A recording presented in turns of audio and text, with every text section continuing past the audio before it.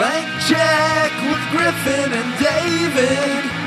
Blank check with Griffin and David.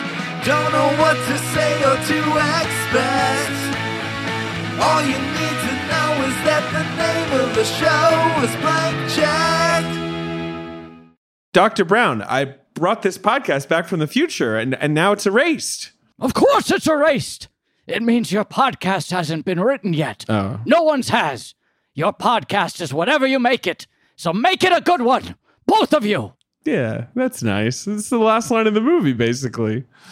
Right? I love your blasé. Oh. To what? Oh, wait, when in response, I was trying to remember. I was trying to place what this was going to be, and then I was very satisfied. You sounded mildly satisfied. You went, oh. Well, no, but I was like, it was like an you know? Oh. Oh. Yeah. Yeah, and then he says, "We will, Doc." Yeah, right. Then Marty butts in. Shut up, Marty. This is Doc's movie. Let him have the last line. This really is Doc's movie. I mean, that's the thing I really admire about this one. Like, putting this under a microscope for this episode, now that we've spent a month living in Hill Valley, as it were, right? Yes.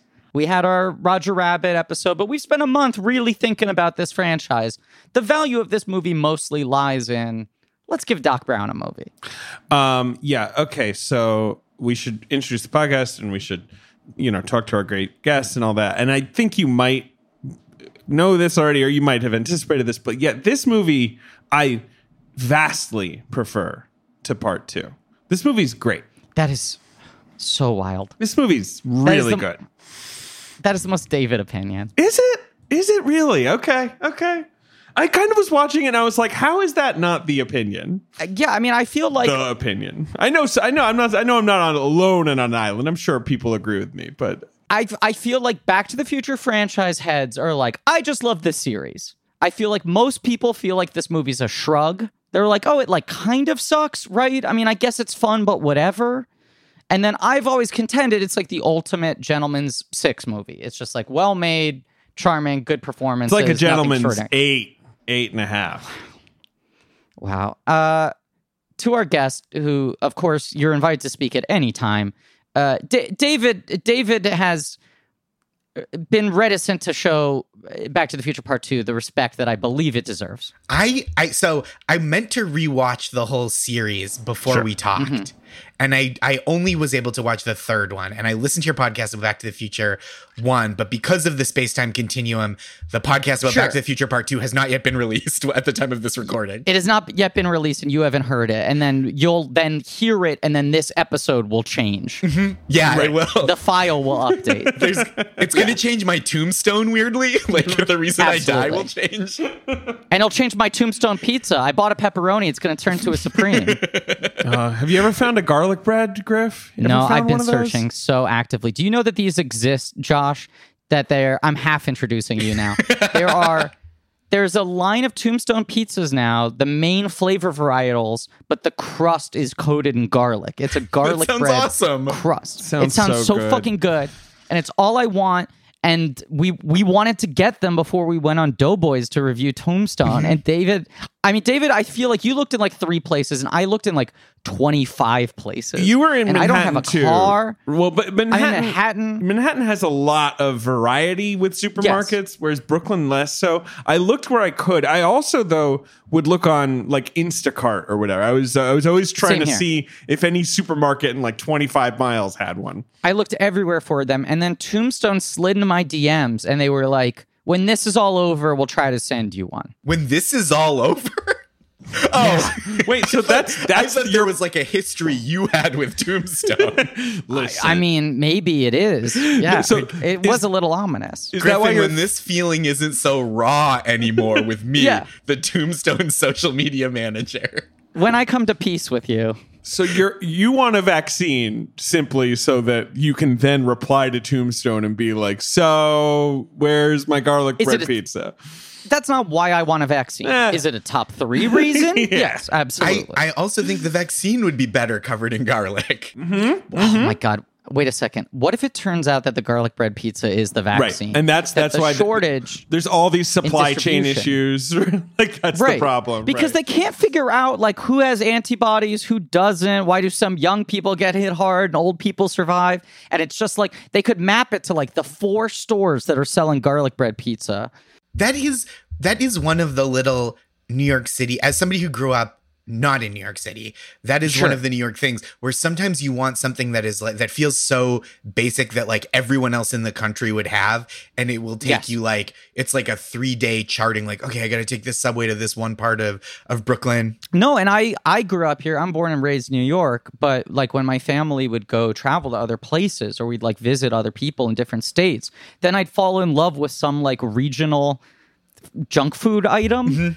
Or a specific flavor that I'd never seen in New York, or like fast food chains that don't exist in New York, and then I would just go crazy longing for them. But this, of course, is a podcast about filmographies, directors who have massive success early on in their careers, and they're given a series of blank checks to make whatever crazy passion projects they want, and sometimes those checks clear, and sometimes they bounce. Baby!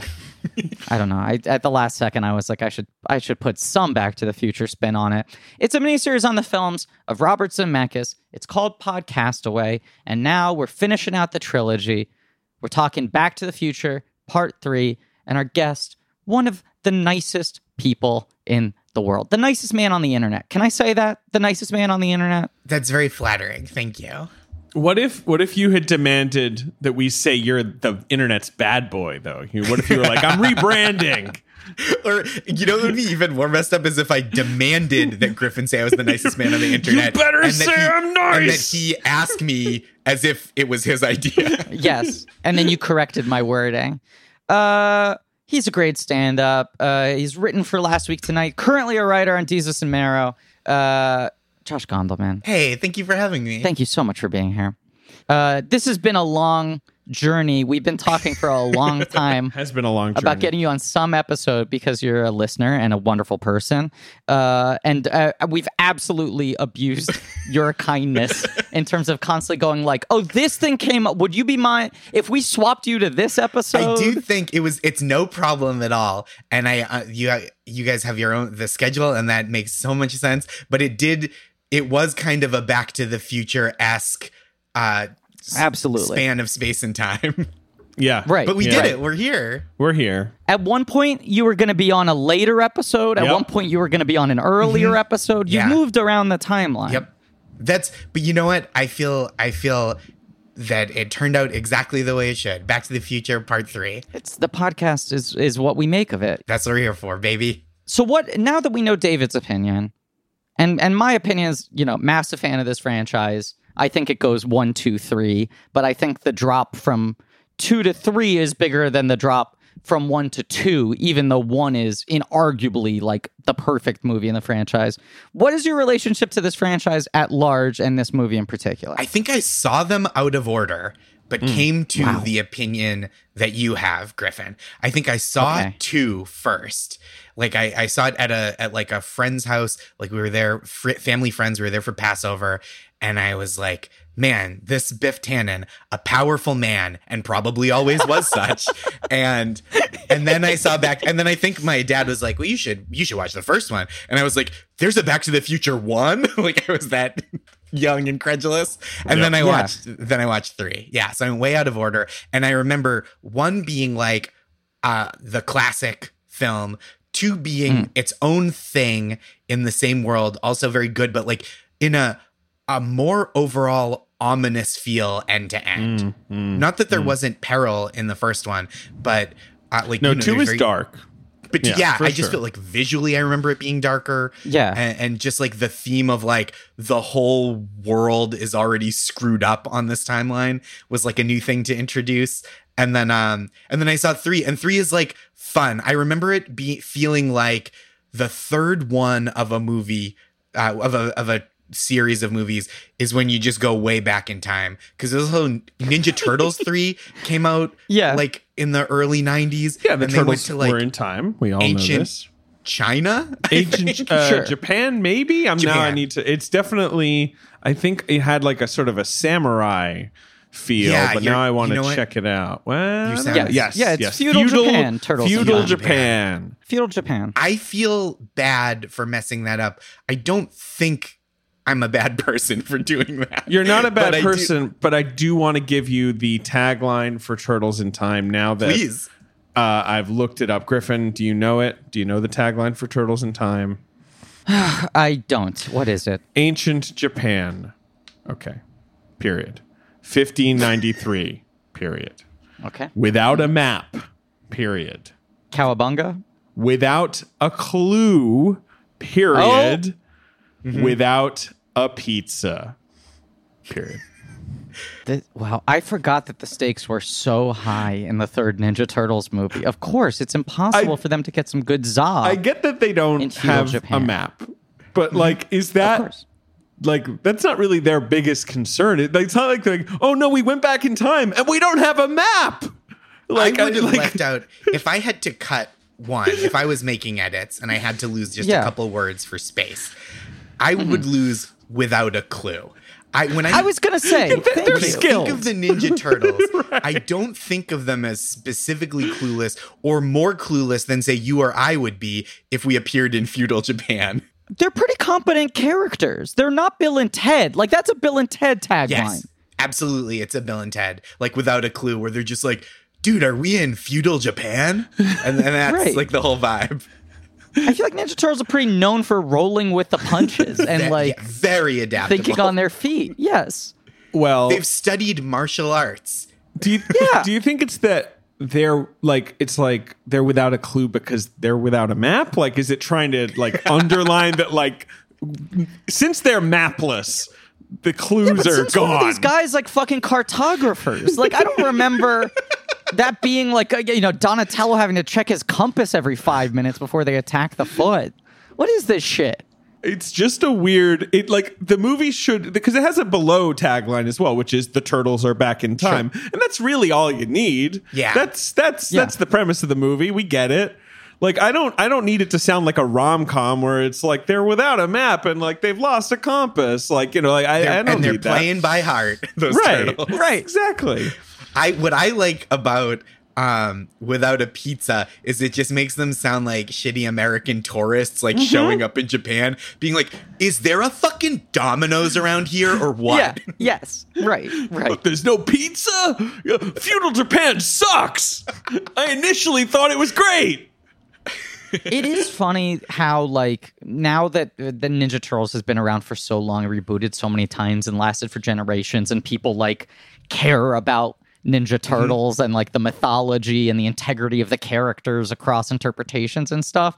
When you go, like, right, it was literally just a Frank Miller Daredevil parody. Right. And the foot soldiers are called the foot soldiers because Of in the Daredevil hand, they're the right. hand ninjas. Yes.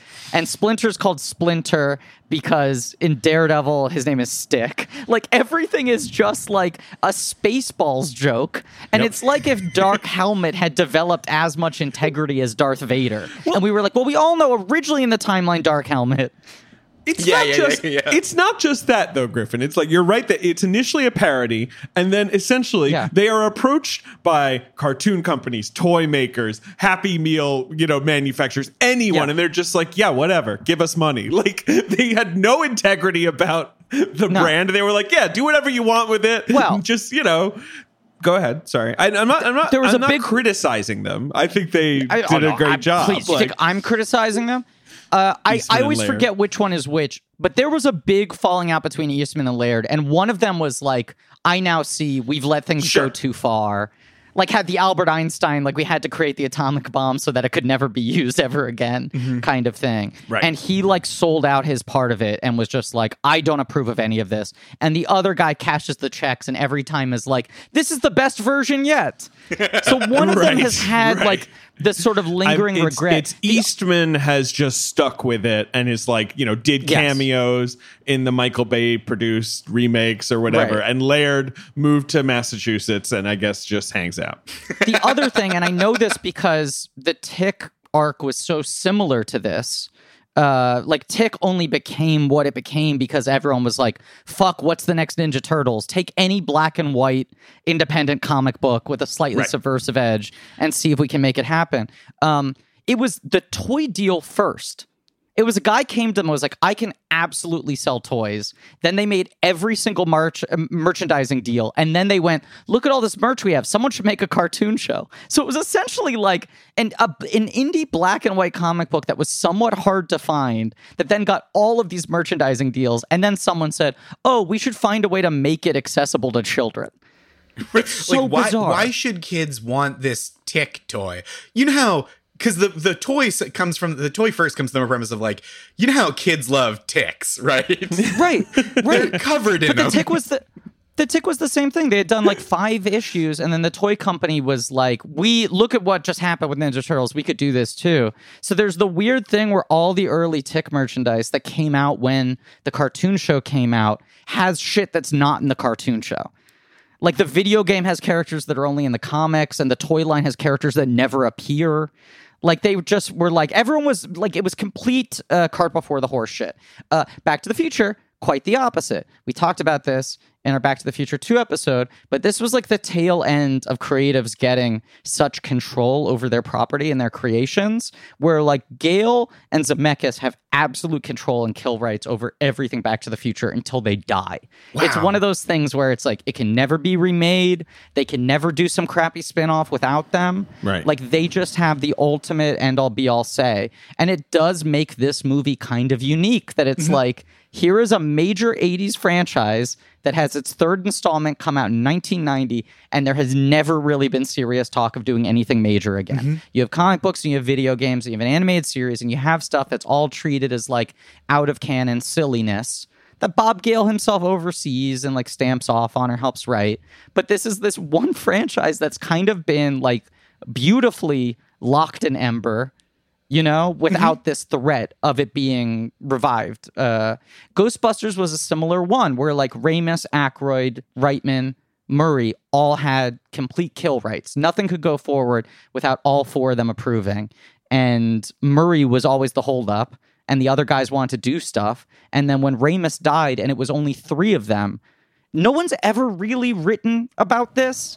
But there was some deal negotiated with Bill Murray, I think because they had him at Ramis's memorial service.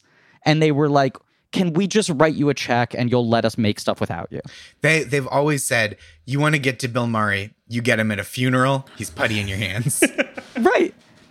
But it's this wild thing. People were like, why does Ghostbusters 3 not get made? Why don't they just make it without him if he doesn't want to make it? Yeah. And it was like, they couldn't make it unless he gave them permission to make it. And he gave so little of a shit that he wouldn't even say, I don't care, just make it without me. Which is so funny because Bill Murray had that period where he famously did anything, like was borderline tricked into doing Garfield. Right. It's so bizarre. But he's like I can't wait to work with the Coen brothers. And they were like, yeah, it's going to be great. Truly one of the amazing stories of how a thing got made. So that bizarre. They gaslit him into believing that that's what was happening.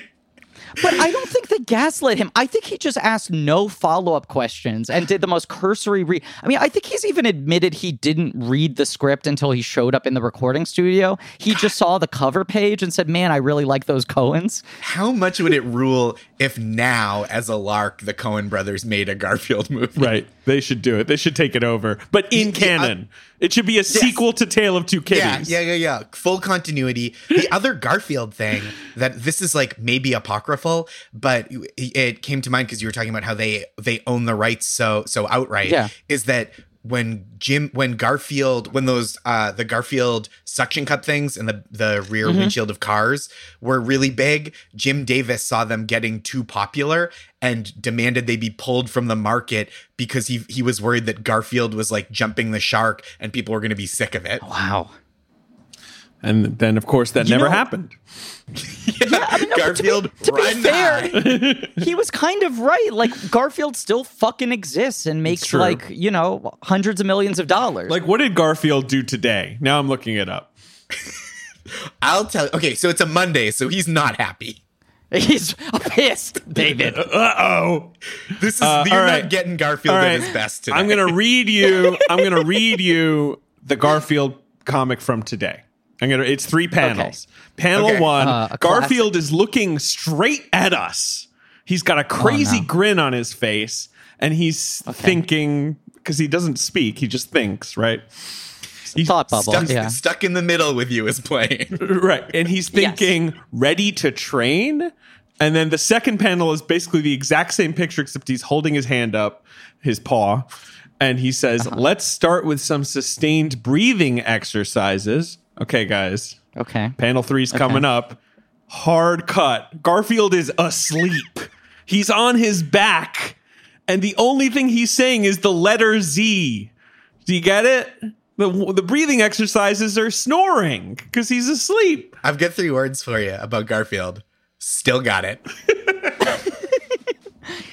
Yeah, no, I think I can honestly say Garfield has not lost any edge. That is exactly as funny as Garfield was still 40 got his years ago. fastball. I mean, I swear to God, the whole thing, like, I know people mock it, but, like, I looked at the Sunday panel. Every single panel is the same. Like, he just doesn't even bother. It's literally just John looking at Odie and occasionally drinking coffee until Garfield comes in, like, panel 8 to do a joke. It's crazy. Actually, it's kind of the masterful thing about Garfield is that it's called Garfield, but you don't see the Garfield until the 8th panel. Well, you know, I assume both of you saw Garfield minus Garfield when that was a big deal on the internet, and it was kind of incredible for listeners who don't know. It was this like early blog phenomenon. Right, that's early like Tumblr, right? Mm-hmm. Right. Someone would take Garfield strips and then just remove Garfield from the strips. So they pretty much just be comics of John Arbuckle talking to himself about his loneliness. Which, of course, because Garfield doesn't speak, that was always what was happening. Mm-hmm. Yeah, but the strips trick you into thinking there's a conversation. The subtext of John's life laid bare by the absence of Garfield, though, is really tragic. It was incredible. It became like this like Dan Clowes-esque, like really brutal, like head-on exploration into depression. And Jim Davis like fully approved of it. And they published a book of like the Garfield minus Garfield strips that Jim Davis was like, yeah, this is great. This is the best my comics have ever been. God, Jim Davis seems like he rules. I don't know if he does. I also think it's kind of an open comics industry secret. I've heard that Jim Davis is kind of a collective of like 40 people now. Like Shakespeare. Yes. Right. Yes. Right. And we'll argue for years over ever. Who did what. Mm-hmm. Yes. Yeah, Garfield is really just an oral history at this point. You know what I mean? Yeah. Kind of Homeric. Yeah, it's Homeric, exactly. Yes. It's really just being told and retold generation to generation. It's interesting that you said, Josh, that you saw 2 first, then 1, then 3. Because I had the distinct thought watching this one, and this is definitely the one I've seen the least and haven't seen in the longest amount of time. This is really a franchise that is dependent on you seeing them in order because it's so much about the echoes and the repetitions of the exact same things over and over again. Mm-hmm. You know, it has that, like, I keep on using this, but it's true. It's structured like a fucking herald where you like repeat the same 3 beats over and over again and heighten them in this way that, like you're saying, like the hacky thing about improv classes, people are always like, oh, the lazy 3rd beat is you just go to space. You just do the same scene you've done the first 2 times, but you go to space because you've run out of stuff. Most franchises, 3rd movie, suddenly they travel through time. Back to the Future starts out with time travel and weirdly does the opposite, where it's like, this is the one that's kind of the least time travel heavy, that mostly just kind of parks itself in one genre. Yeah.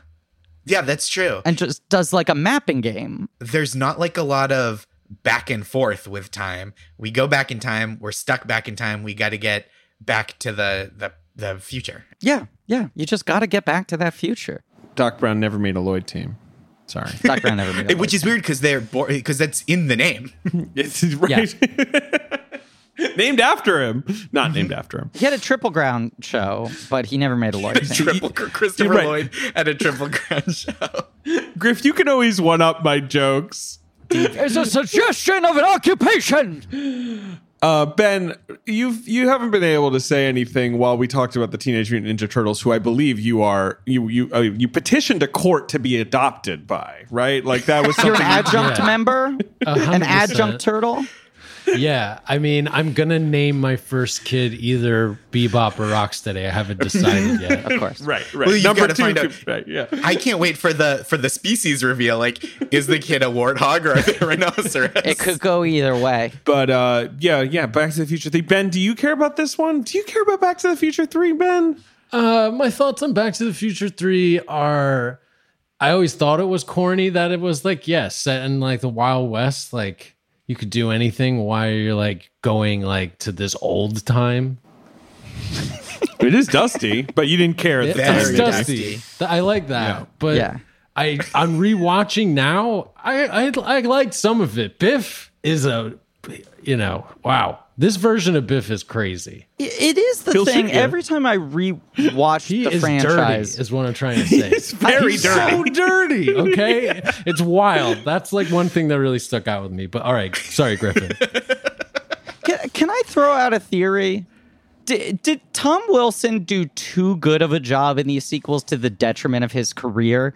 Like By being just on so Reddit, scary and like and nasty. also that he makes such wild choices Right. in every interpretation that he actually kind of is the most transformative across like Biff to old Biff to Griff to 80s Biff to Mad Dog Tannen. And I saw people on our Reddit saying that they didn't even know that it was the same actor in this, that they knew obviously it was meant to be like a Tannen ancestor, but that he is different enough in this. Because you watch the range of what he does in this, and you're like, it's very bizarre that he didn't really go on to have like a sitcom That's be what I'm a saying. constant like funny villain or whatever it is. He should have had a good character actor career. Yeah. It makes Yeah. no sense to me that he didn't have a sitcom. I mean, he popped up in sitcoms that I maybe never hit, and obviously he was so good in Freaks and Geeks, but Amazing on Freaks and Geeks. that's Right. just 6 episodes. Like, it's not like that he's in every part of that show. And like, he did a lot of voice work, but it's just weird that considering these movies are such big hits, like, no one was calling, like, or maybe they were and maybe he didn't want. I have no idea. Like, I know he seems like a pretty happy guy. He does. He's a stand-up. I've heard that the people who've done stand up with him, I believe his reputation is like solid dude to work with, like pretty, one like, of the nicest guys in the world. Yeah, that's one of those all guys I've that's like, heard from people. Hey, I had this cool experience being in these 3 huge movies. That rules. Like, what a nice way to what a nice way to think of a career. Like, by all accounts, there's no bitterness on his part, and I think he does very well as a stand-up, and he does very well doing voiceover and stuff. I saw that he's like a regular on SpongeBob. He just does a lot of like supporting SpongeBob characters. I mean, I think he does fine, but you also just go based on everyone else in this franchise, you know? And even just like, why am I forgetting his name? The actor who plays Principal Strickland and all the different Stricklands. James Tolkien. Right, who's also, I like his cameo in this one a lot. Great. But he is an example of like, he was like, you know, an 80s like New York cop character actor who gets in this big movie. And then he had a run of other shit where he's in like the He-Man movie, where people were using him as this kind of like hard ass in other family films. For sure. And Tom Wilson, it's just kind of like, he doesn't do anything like this again. Then Freaks and Geeks is 10 years later, and he's so good in that, but obviously that show isn't watched at the time. It feels like if it had been, he probably would have then had a second wind. But he's just so goddamn good in all 3 of these movies. He is. I think that everyone's good in these movies. I'm trying to think of like a weak spot in the Back to the Future cast, and there isn't really one. Like, the Elizabeth Shue / Claudia Wells, girlfriend role is always underwritten, but like, that's kind of it, right? Like, the only weird thing is that Crispin Glover doesn't come back. Yes. Rewatching them, Shue is the performance that sticks out to me as being just a little bit too big. But I also can't really blame her because she's sliding in on 2, and what they give Jennifer to do in these 2 movies sucks. Yeah. Like, at least in the first one, Claudia Wells gets to like play a real teenager having like charming scenes with her boyfriend versus the sequels where she just falls asleep on a bunch of different surfaces. Much kind of like the Garfield of the Back to the Future universe. Very much. She hates Mondays. She hates Monday. She loves. There's a whole lasagna subplot that they cut because she faints into a giant pan of lasagna. That was one of the scenes, the deleted scenes. Oh boy. But right, like even Flea's good. Like even good job by Flea. Yeah. Everyone's good. I mean, it also gets back to this thing I said in our episode for 2, which is like, I think this franchise is fundamentally so much more character-based than other franchises. You know, it's so much about the dynamics and the relationships, and even with the different timelines and the different time periods, it's so much about how those things echo and what these people mean to each other and all of that in a way that's just like, you know, it's hard for actors to make this type of impression in an inflated franchise that has so much world building to do and so many payoffs to handle. Whereas this, all the payoffs are interpersonal. Right. Yeah. And this movie does have that nice, like, oh, this feels like a nice season finale, like a series finale. Yep. Like it just puts a nice bow and leaves everyone in a place where you feel happy and good about the fact that you're probably never going to see them again. But also, it's that kind of season finale or series finale where if it got renewed, you'd be like, I get where they'd pick up here. You know, like it feels it feels like the end of this franchise. But I was reading some review that kind of said that it felt like it could be the first episode of like a sci-fi procedural, which it did feel a little like Quantum Leapy, which I loved Quantum Leap. You know what I mean? Like it did feel like the most like we got to go to a time, solve a problem, and then move on. Right. I think I like that it's sort of back to the first movie's thing of like it's really hard to travel through time. And like we're going to need to do all this stuff to engineer that happening again. Whereas 2 obviously is having so much fun traveling through time as much as it can. It's also, I mean, I remember as a kid seeing the covers like at the video store and feeling like, oh, is that all this franchise is? Is it just like each movie is a different set of costumes, you know? Right. Yeah. Like it's the Magic Treehouse or whatever. And it's like, oh, the next one they're going to go to medieval times. The next one this. Like I didn't understand. There's no reason you would know from the box that it is about these sort of like the intricacies of the family history, you know, and trying to correct timelines and all this sort of stuff. And this is the one that like you have the looming specter of the gravestone, you know, Doc Brown's death date, and knowing that the train is coming. But then most of the middle section of the movie is just like, well, we just got some time to kill. Yeah. Let's just be in the Old West. But maybe we'll have a gunfight. Maybe we won't. Yeah, but there's like there's stakes to this that I don't.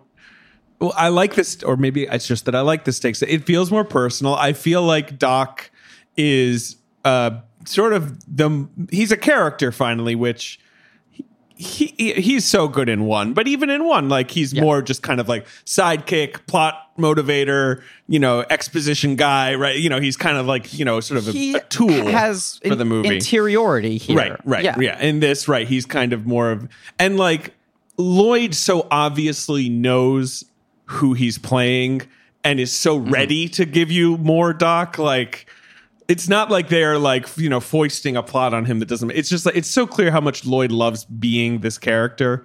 So he's so sort of delightful, doing more than just being like, "Great Scott!" and being surprised and yelling about science. Like, you know, it's just nice to see him be cute. I love that added dimension because it feels like Doc. The movie starts out with Doc caring about the rules so much, right? And like, don't go back and get me. Let me live here. It's fine. And for him to then like mess with the rules by like falling in love, like such a human thing, it's like really sweet and clearly establishes like this means a lot to Doc, a guy who's like always thinking about the big picture ramifications of time travel. Right. Yeah. Right. I mean, that's where the stakes become very clear in the movie because it is. You know, I go on and on about this, but like, especially for big franchise movies, I feel like the battles always have to be ideological in addition to whatever the external threat or issue is. Right. It's why stuff like Black Panther or Wonder Woman works so much better for me than most superhero movies. And the fact that you do have the character at the crossroads like that you have Doc Brown kind of fighting himself. that they're not just like, oh, we have to figure out how to get the car to work again, but it's really this like, I don't know if I like the premise of these movies anymore. Like the characters within the franchise are fighting against the entire idea of the franchise. And I also think in this weird way where like Back to the Future Part 2 is very much about sequels and trying to like revisit the first movie and make it again and all of that sort of stuff. This one is very much the like, is it natural to keep a story going? You know, do you start to punish the characters by continuing to pull them through it? And Doc Brown over and over again just keeps on saying like, I never should have invented it in the first place. Right. Like this whole thing's a nightmare. It's made everything worse. The first movie never should have happened. It's like it's triumphant when the DeLorean is destroyed, in my opinion. Mm-hmm. Yeah. Yeah. It feels like an important course correction. There's a thing I saw on the Blank Check subreddit that kind of blew my mind. And I'm going to paraphrase it because it's long. But SG Standard, I want to give credit, is the username. And they pointed out, obviously, this is a franchise that is so defined by the lack of Crispin Glover in the last two movies, right? It's yes, like... Sure. Especially considering that he's the dilemma in the first movie. Mm-hmm. You have to imagine that he would have been a key part of all three of these films, you know? At the very least... like the Seamus McFly thing would be replaced with something entirely different and probably a more emotionally substantive in that place. And part 2 would be a lot more about him. And I think they make the right decision, the decision that like Rise of Skywalker should have made, which is write the movie around the fact that the guy is missing. Like make a movie about the absence of this character who matters rather than pretend that you still got him. But Crispin Glover's whole sort of friction with Bob Gale and Bob Zemeckis on the first movie was that he hated the fucking ending. And he hated that at the end of the day, it's about, look, the house is nicer, the dad's successful, he's famous, Biff works for him, like everything's shiny, Marty has the nice car. It's a very yuppie 80s materialistic sort of happy ending, which Zemeckis has always contended is satirical. And Crispin Glover was like, we should have an ending. This is a movie for families and the kids are going to see that isn't so beholden to those ideals. That should be more about the value of what these people mean to each other. And then 2 and 3 kind of, even though they become defined by the fact that Crispin Glover doesn't do them, are like addressing his complaints for the first movie. Like Back to the Future 2 is all about Marty trying to prioritize materialism. Right. Find the way to use and money the time machine corrupting to get the really world rich. into a dystopia. Everything. Right. Yes. Right. It just destroys everything. And Back to the Future Part 2 is like, we're just going to slow down and make this all about relationships. It is exclusively... Yes. 3, I'm sorry. 3 is just the, like, this is just about what these people mean to each other. And if you're with the person that makes you happy, then that's the happy ending, not the nicer house. Even when your life's work is destroyed. Right. What's important is that you found this relationship and you've abandoned this like hyper productivity driven sense, which is like what Doc, if Doc was defined by anything, right, he was defined by his work early on in the franchise. And so for him to give that up and go like, what's important is I found this person and we have a family and now I'm going to come back to 1985 and see my friend Marty and my life's work gets destroyed and I'm happier than I've ever been. Right. Yeah, right. It's the one thing that hit me watching it this time. I know we're going all out of whatever order, but like and in the theme of the Back to the Future. Yeah. There's no way they could do this because they didn't have Crispin Glover. But it makes me realize like the best ending for this movie would be when he goes back to his parents' place with Jennifer, that it's not the timeline from the end of the first movie. It's not the yuppie successful novelist, you know, that it's not that they're rich, but that his parents are happy together. Like it feels like you need one last ripple effect of the status quo of his home life that isn't just they're all really successful now. But you can't pull that off emotionally without having the actor. Yeah. There. I also wonder if that would still be fun because like you don't want to repeat the stakes. And it's hard to know exactly how you're not repeating the stakes. But, I mean, it would be better if Glover was around, certainly. The other thing is that, and I'm not the only person to observe this, I'm sure, like, Marty himself does not actually have a lot to do in either of these sequels. He's kind of just like experiencing the sequels, like, and he's moving through them, but like his personal stakes are kind of low. So it's kind of what you're complaining about, Griffin, right? Like, it's sort of like, Right.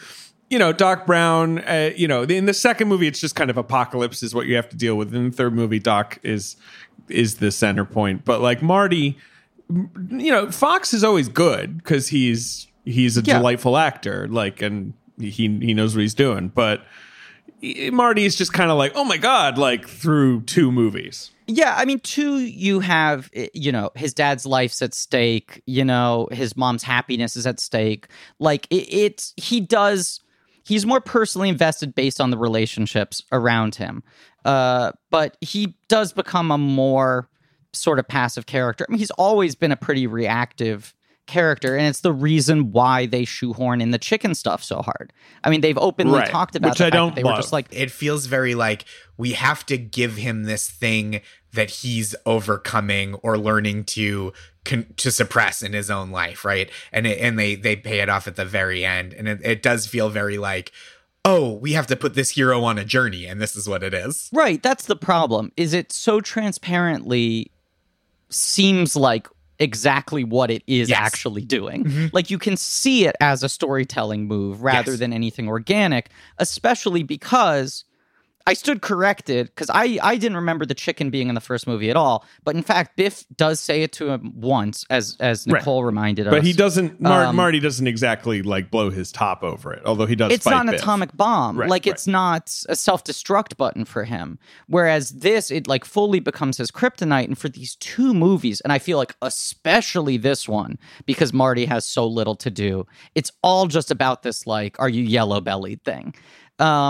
Which, for me, bumps only because it's not something inherent to the things we liked about the guy in the first movie. Like, it's the best kind of sequel writing is you find something that was there all along and you deepen it, you know? But this feels like such an artificial deepening.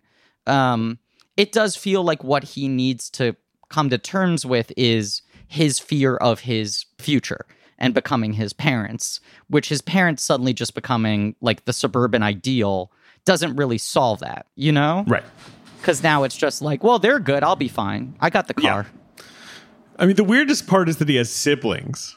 Like, when they come out in 3, you're So like, weird. right, he has siblings. Right. I guess they're doing fine too. Great. I mean, whatever. No, I read Wendy Jo Sperber was like 9 months pregnant when they were shooting 2. So they shot a scene with his brother in the alternate, like, Hell 1985, where he's drunk and he's yelling about Biff. And it's a pretty good scene, but they found that people were more worried about what happened to the sister if you saw the brother. So then they cut both of them out. And by the time they shot this, a couple months later, she was able to go to set. But it does feel like they're pretty much totally dropped for the better part of 2 movies. Which is fine. You know, they're not the most compelling characters. And especially in this one, I don't know what we would need to see from them either. Like how they would fit or how we'd want them to fit. I do. You're talking about how, like, you were talking about how 2 is so much darker. It's like weirdly simultaneously darker and more cartoony because it's like so manic and it's so like in love with all the time travel possibilities.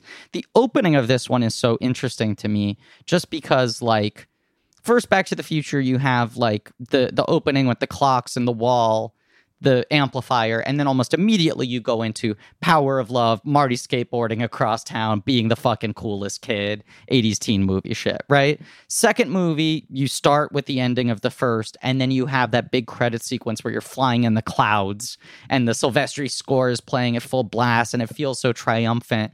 And then this one, you start with, you're seeing the same scene for the third time, Doc Brown celebrating after the DeLoreans disappeared. Yes. So it's like the third time you've seen this and the second time you've seen the new addendum of Marty showing up. And then it goes to that like very kind of quiet weirdly melancholy opening credit sequence, where it's the new theme that he wrote for this, what's kind of like the Clara romance love theme. It's not the exciting Back to the Future stuff, and it's just the Brown Mansion at night, like during the rain, you know, like quiet, him sleeping. It's like a very muted step down from a movie that was so bug nuts bananas. And then after that opening sequence, it's like a while before anything cool happens. You know, like it gets very exposition-y very quickly, where Marty and Doc are like explaining all this stuff that's happened in other times, and you know, Marty's catching Doc up, Doc's warning Marty, and so it's a lot of like winding the clock so that exactly so that all the cool stuff can just kind of like happen in perpetuity for the rest of the movie. Right, there's like 10 to 15 minutes straight of chalkboard scenes. Sci-fi which shit. The other two Right. Back to the Future movies give you like half an hour of just cool shit happening Right. before there's a great Scott moment and someone has to explain what's at risk. And this, it's like, you have that subdued opening, then you find out that Doc Brown is dead.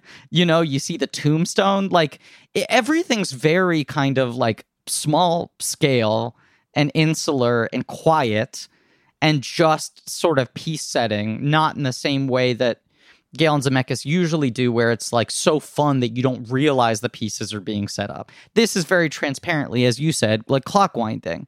And then minute 17 is when the car goes. Like, but it's pretty much 15 straight minutes of like vegetables. You know, not that they're not charming. No, but you're right. It's a slow start. You're right. Yeah. They're so watchable and charming, but it's also like, okay, remember Back to the Future. We're going to do one, but it's different now. And then they tell you why it's different.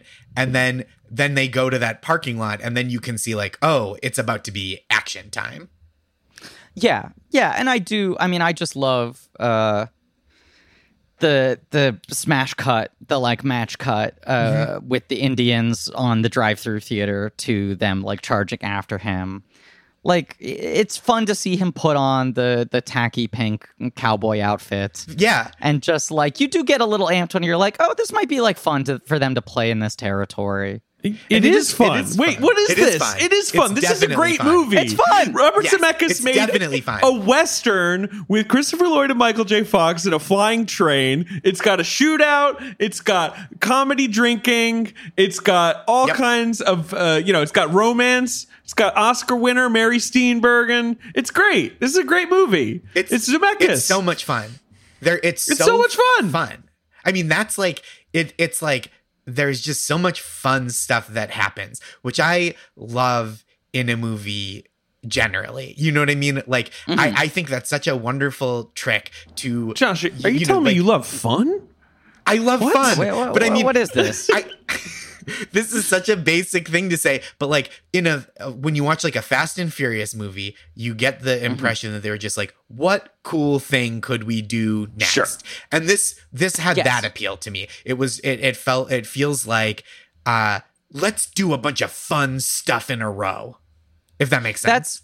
Gil and Zemeckis talk about like that's how they would write these movies together, where they would just come up with a bunch of flashcards that weren't what are the important story beats. They are what are fun things we would like to see happen in this movie. And then they hold themselves to, we have to earn all of these things, figure out a story that supplies all of them. But they definitely write like the fun scenes first.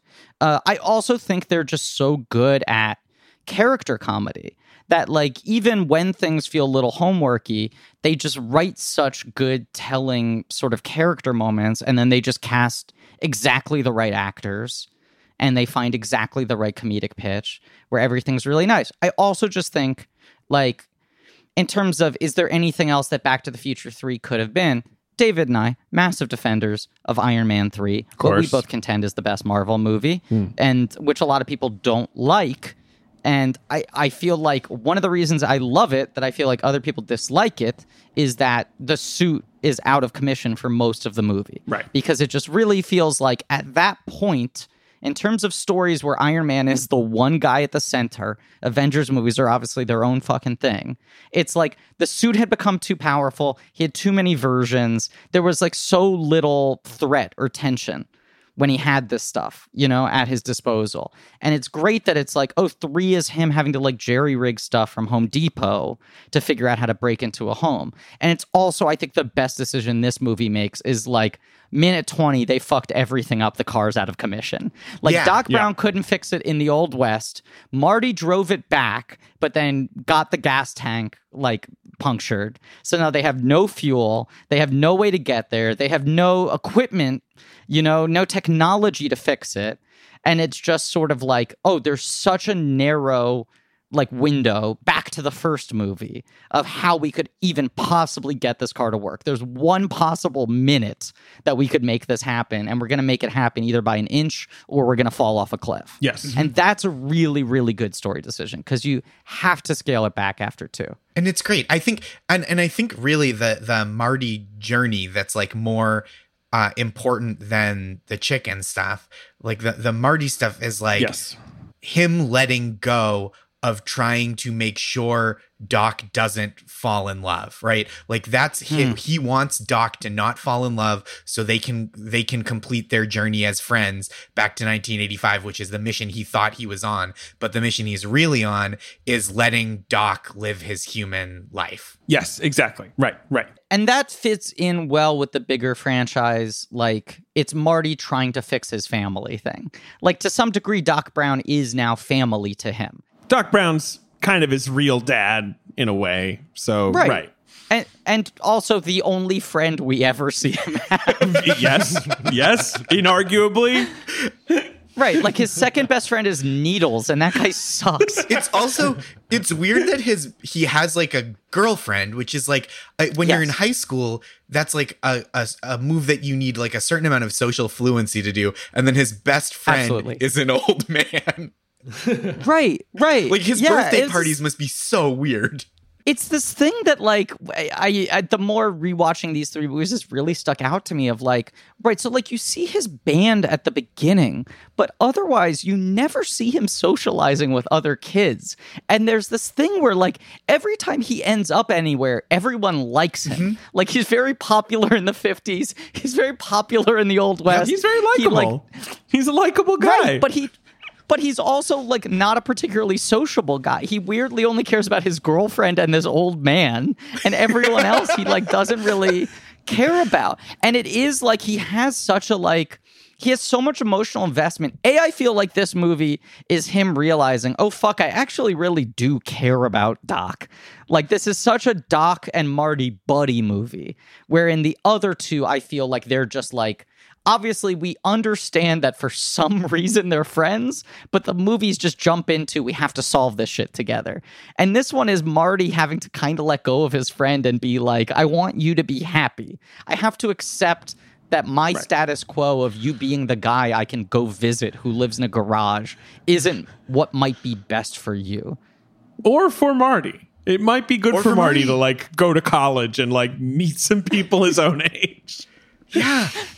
Yeah, you can't just time travel with an old man forever. Eventually you have to settle down in some year or another and live your life chronologically. That's a good take. I'll say the 100-year-old thing hit me more this time around. I know I said like I never really felt like I liked this as a kid, this movie, but it was interesting to think about how the franchise was like, all right, let's do the 100-year-old version of this town. And like, thinking about like the legacy of like families who like are all from like the same town and stuff. Like, I don't know, it was interesting. I feel like it made me think of my own family. Cause like I grew up in a really old house and I've had relatives in my town throughout like the history and whatnot. You grew up in a monster house, we should mention. A monster house? Just because it's relevant to Zemeckis. Your house also does have the spirit of an old lady in it, right? Yes, of course. Yeah. But it is like, it's more fun that it's an old Tannen than if it was just some other surly gunslinger, right? Right, in the same way that it's fun that like, oh man, Strickland's the marshal. Like it's so much about the sort of like how much we cannot run away from whether it's nature or nurture who our family is, like traits that just get passed on from generation to generation. Right. All that discovery stuff is fun for me in the same way that I like that. I forget her character, but Leah Thompson's character in this movie looks like Lorraine, because it's like, well, I don't know, but like people are attracted to people who look like they're like, there's Oedipal shit, you know? Yeah, but it is bananas. It's weird.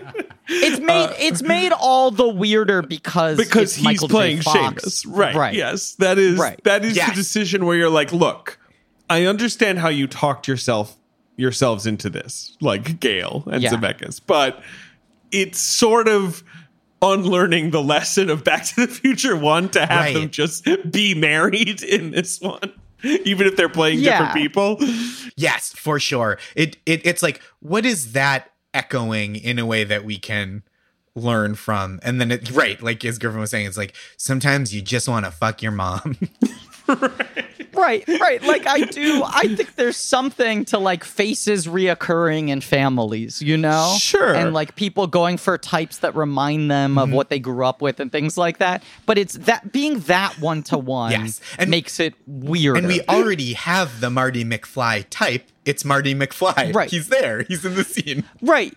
I'm realizing it either needed to be Crispin Glover and Leah Thompson, or it needed to be Michael J. Fox and Elizabeth Shue. Yes. Like, it would have worked with that. I mean, no. I mean, it would work more, maybe, but not really, because you still would then have the question of, like, well, wait, does their ancestor turn out to be a McFly or a Shue? I forget what Parker.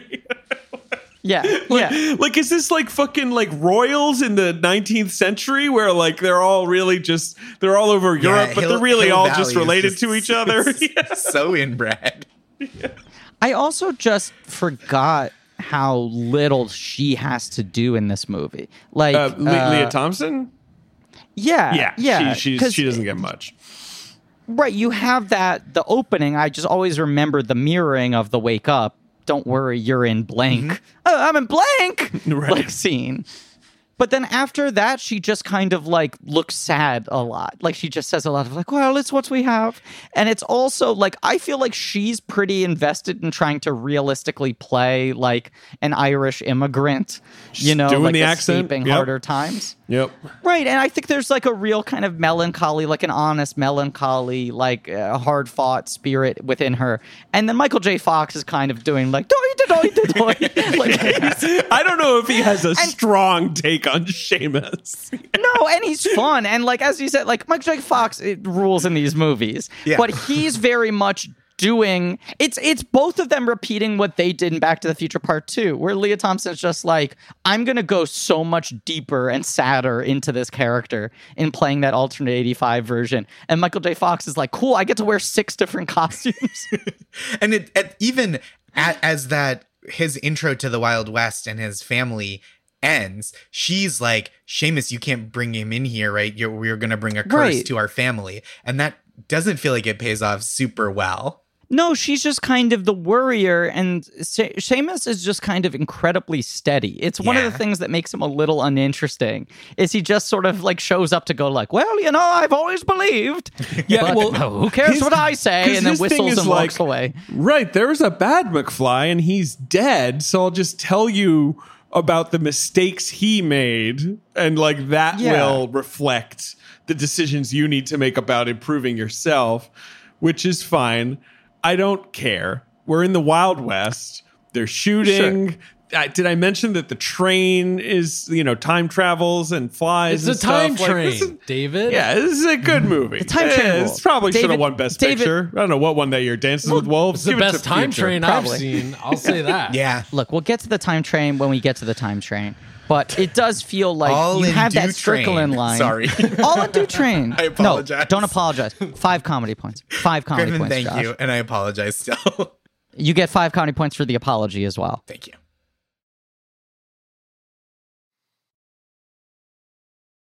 You have the Strickland line in the first movie where he says, like, no McFly has ever amounted to anything in the history of Hill Valley, and no one ever will, right? Right. And Marty says history is about to change. It fucks with the game a little bit, and as much as Marty has like a real character struggle, it is this idea of, I don't want to be tied down to what a McFly has always been. I want to be my own person. It fucks with that to then have Seamus be like, no, I'm pretty well adjusted. What is his job even? Is he like a farmer? I guess they have a farm, right? I don't know. He's like the town therapist. Like, he just seems so balanced. You know, like it's not, once again, it's not Fox's failing, but it just feels like they never came up with a hook for that character outside of, well, we still have this technology where we can have two Michael J. Foxes on screen at the same time. And yeah, because it is so much about like the shadow of the family history. It's like, well, my brother was a piece of shit. And my son, who you're meeting right now, is the first American McFly. You've heard stories about him. I'm the one who is just super okay. Yeah, what's the problem with him? He's just chilling. He doesn't seem cursed at all. No, he seems great. Yeah. He's married to his mom. He's got a sweet baby. Yeah. He's shooting little rodents to feed his fam. He's doing family. Yep. He's doing well. No, fam. Drinking he calls them poop fam. Water. He came up with that in California. I didn't feel right when I said it, but I think it is authentic to the character. No, he invented fam. He invented hashtag squad goals. He's very like ahead of his time. Just an old timey one of those cameras that like poof and then there's smoke and it's sepia toned. It's a tin squad type. Goals at the bottom. You see them chiseling in hashtag squad goals. So Marty wakes up. Well, yeah, what are we doing? He's chased by a bear. The minute I saw the bear, I just want to mention the bear. I just thought about like that job in Hollywood, like the guy who wrangles the bear. You know, where it's like, we're going to need a bear, and you call like the one guy, right? Like there can't be a lot of guys with bears. There was that one bear. Right. There's that one bear, Bart the Bear, who has like 20 major bear credits. Like almost every major bear in a movie was Bart the Bear until like 1996. You think when other bears go into the casting office and they see Bart there, they're just Bart. Like, fuck. I thought he was busy. I thought he was working on something. My agent told me he was out of stage shooting a thing. Well, and also, I mean, Bart the Bear haunted Gandolfini for years. Like every time he'd just be like, they're gonna give it to Bart. There's a Bart the Bear, too, who has no relation to Bart the Bear, just fucking stole his name. That sucks. And also is in movies. Like, he did Evan Almighty. He did We Bought a Zoo. He was in an episode of Scrubs. Bart the Bear, too? Mm. Yeah, Bart the Bear, Bart too. the Bear is in this. Bart the Bear's big final credit was The Edge. No, like he does The Edge in 97, does Meet the Deedles in 1998 and retired. No, but I'm saying Edge was really the high note. Edge is the high note because he's like the third lead. But no, it's a black bear in this movie that's chasing him, right. not a grizzly. So whatever. It was some other bear someone had. I'm sorry. I know this is a tangent. Can I just very quickly read through the character names? I won't even read through the titles. Just the character names that Bart the Bear played over the course of his career. Please? Yeah. The Bear. Yep. The Bear uncredited. The Bear uncredited. The Bear uncredited. Bear uncredited. Bear uncredited. The Bald-Headed Bear. The Kodiak Bear. Bear. The Bear. The Bear. Bear uncredited. The Bear. The Bear. Walking Thunder in the movie Walking Thunder. Bear uncredited. Bear, parentheses, as Bart in Homeward Bound 2. Lost in San Francisco. In Les Amants de Rivière Rouge, a TV miniseries in France, it's the bear attacking children and fighting with Ari Schweig. And then his last two credits are The Bear and the Bear. He went back to the old stuff, you know. Back to his roots. Right. One thing that I love about that is that he's either Bear uncredited or the title role of the film. Yes, right. Bear uncredited was Angelina Jolie's breakthrough performance, right? Bear uncredited, yes. He's got a lot. I mean, there's Clan of the Cave Bear. Yeah, classic. There's The Bear. Clan of the Cave Bear with Daryl Hannah. Yeah, The Bear. The Bear was a big one. That I think he actually is top billed in. I'm not joking. Really? Yeah, because I mean that movie is really just about a bear. Like the bear is the only character. David, you are absolutely right. Bart the bear, first billed as the Kodiak bear. That rules. Uke the bear, second billed as the bear cub. What a career for a Checky bear. Cairo, third billed as Tom. Wow, Checky Cairo got fucked in those negotiations. He's behind 2 bears. Can you imagine Checky Cairo's agent calling him up and being like, Checky, baby, I got great news for you. Okay. Checky, you are the top billed human in this movie. Now, okay, question. When Sure. you don't Top billed, Checky. I got you top billing. I'm the top billed actor in this movie? Yes, you are the top billed human actor in this Keep movie. saying human actor, which I There are 2 bears in front of you, but Checky, I mean, who's bears. going to get billed up? 2 bears. 2 bears. 2 bears. Is one of them Bart? Of course, yeah, Bart got first billing, right. Okay. He's above the title. Okay. He respects Bart. He respects Bart. Third this bill. other bear, he doesn't give a shit about. He doesn't. No. Uke doesn't give a shit about Uke. Do you know what the tagline is for the bear? I don't know. There's a bear. You'll never Jean-Jacques believe. knows the bear. Yes. It says he's an orphan at the start of a journey to survive, and then at the bottom of the poster in a box, it says, since its release in the rest of the world earlier this year, The Bear has smashed virtually every box office record and now ranks as one of the most successful films ever released. All right. Big brag. And Bear. it's like a real mouthful of a thing to brag about on a poster. I know. I mean, this is just like a Hashtag fancy way humble of saying bear. thing like this did well in Europe. It's like, okay, fine, I'll go see it. It made Right, $2 million in America. The smash hit sensation that's been taking over the world. Instead, it's just like, listen to me. Since its release in the rest of the world. Like, it's such a serious talk. All right, I take it back. It made $29 million in America. That's not Okay. bad for a movie starring a bear and also starring a bear. And the Bart the Bear most of his deal was on the back end, so this was huge for him. He was a Yeah. canny negotiator. Yeah. Everyone says that about Bart the Bear.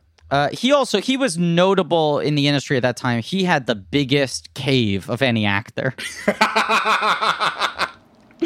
I can't believe I It was like started the Will all this. Smith cave, like a He double-decker got cave. the most salmon out of everyone. Absolutely. Yeah, his rider was yeah. ridiculous. Before David, unfortunately, derailed this podcast with this bear side tangent, Ben, you make a good point. It's this thing I feel like we keep coming back to, which is just like these movies being made at the exact right point where like the year and the clean amount of time that they're traveling to always has like the most resonance. And that way where it's like 1985, 1885, 100 years apart on the nugget, it's like, right, that is when this town would have been formed. That's when his family would have had their first generation hitting the ground. It's the beginning of that family legacy, all these family legacies, the clock tower being built. Like, there's just kind of this beautiful symmetry to it. Agree. You're seeing the origin of the Hill Valley mythology. I don't think it hits for kids as much, though. Like, I feel like that's like a thing that definitely really more interests me just like right now. So I do like it as a choice, but this like feels less and less like a thing that's enjoyable for kids and more about the franchise, maybe. Well, I think Galen Zemeckis grew up loving Westerns. Yes.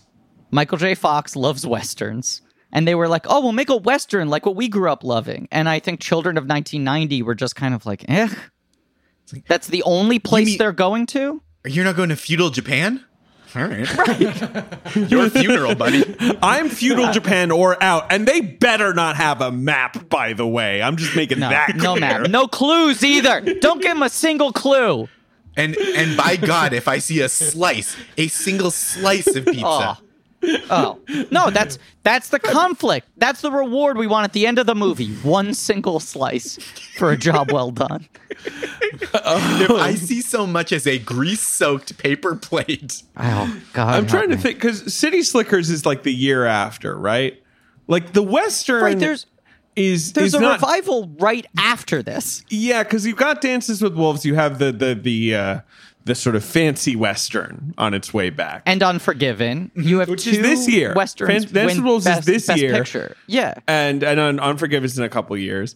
And like, but the Western right now, even like, because this is probably coming out before Dances with Wolves, is a very uncool genre in the 80s. No one wants Westerns in the 80s, right? Like, that's just not the thing.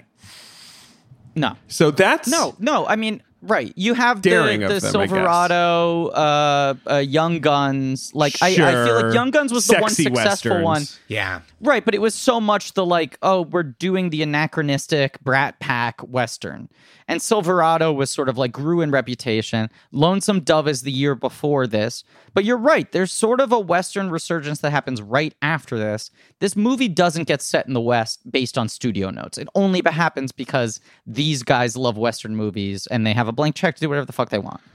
And this is the first Zemeckis movie. I mean, like, I Want to Hold Your Hand is obviously sentimental for Beatlemania. It's not like he, 1941. Like, he does these throwbacky movies, but this is the first one that feels sentimental, which I feel like is a thing that is going to define a lot of his future movies, like Forrest Gump, like The Polar Express. Like, he's kind of a sentimental filmmaker now.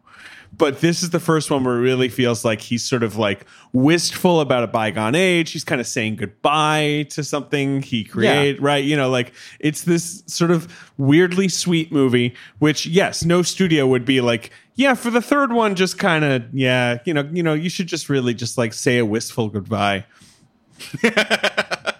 Right. And also, up until this point, he's a pretty satirical filmmaker. Like, it's always been he's got a bit of a cynical, exactly, 100%. Right. And this movie doesn't feel cynical. At all. No. At all. It's got none of it. And I feel like that's always this thing that makes Zemeckis so unreadable, but also interesting, is it's like, well, he's like the ultimate boomer, but it also feels like he has so much contempt in him. He's like constantly towing this line between this like sort of nostalgic embrace and wanting to call out the ugliness that we tend to gloss over. And like Back to the Future is one of those movies where people analyze, like, what is he saying with like Marty McFly inventing rock and the dad becoming a successful novelist at the end? Or is he saying anything? And 2 is going so far in the other direction. And then this is just like, the time train at the end is the moment where I'm like, this really feels like a Disney movie, and I don't say that derisively. Like, the story of their struggle to get this movie set up, the first Back to the Future set up anywhere, because people thought it was too cute and sweet, despite it being about mom fucking. And then this one is like, this is kind of them making their like 50s or 60s live action Disney adventure film, There's something about it, even in the stakes of the gunfights and the comedy and whatever. Yeah, this movie feels... Go ahead, Griff. Finish your side. I'm sorry. No, I was just going to say, it's not a movie where anyone's going to die of dysentery, It's not. It feels like a theme parky kind of... I know what you mean, like animatronic, right? Like, it's funny, but like a lot of these set pieces, like Biff...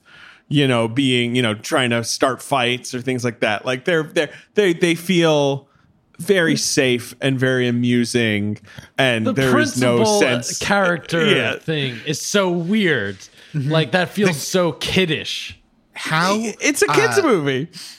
How benign? But it's not for kids either, though, because it's not cool at all for its time. It's not very cool. It's not very cool, except for the time train. How benign the gun stuff is really stuck out to me. Like, there are people shooting guns all over the place. Like, Marty McFly is like given a gun as a gift because he's so good at shooting guns. And that feels not, and how that's played as just like, that's still not that perilous, even though the stakes are death. Like, it just feels very, in 2020, that like my eyes went a little bit wide at like how casual the gunplay was. Right. It's very much like, this is a Western, so there will be guns, but you're right. You're right.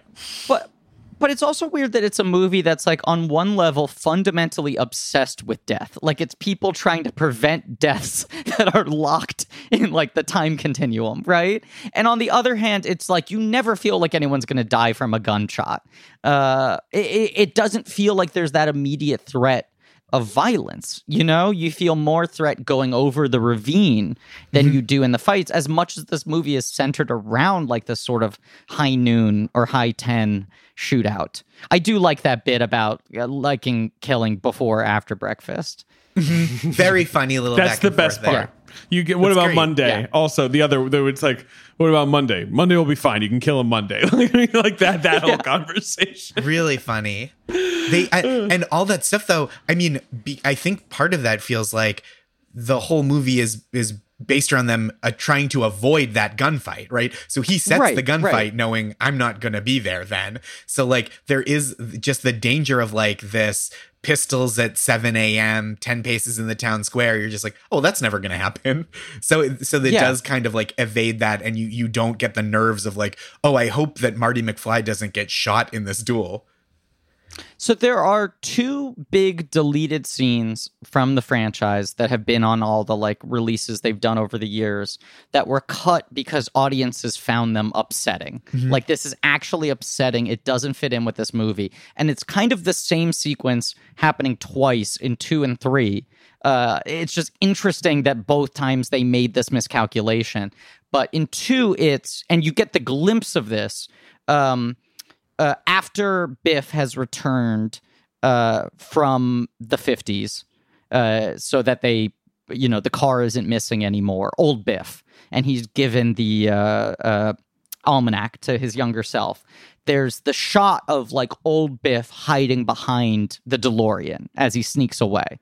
And then you never see him again. And what they shot is he starts writhing in pain. And then he like holds up his hand, and it's the prom thing where he can see through his hand, and you watch him slowly disappear from existence. But like Tom Wilson's really playing the suffering of it.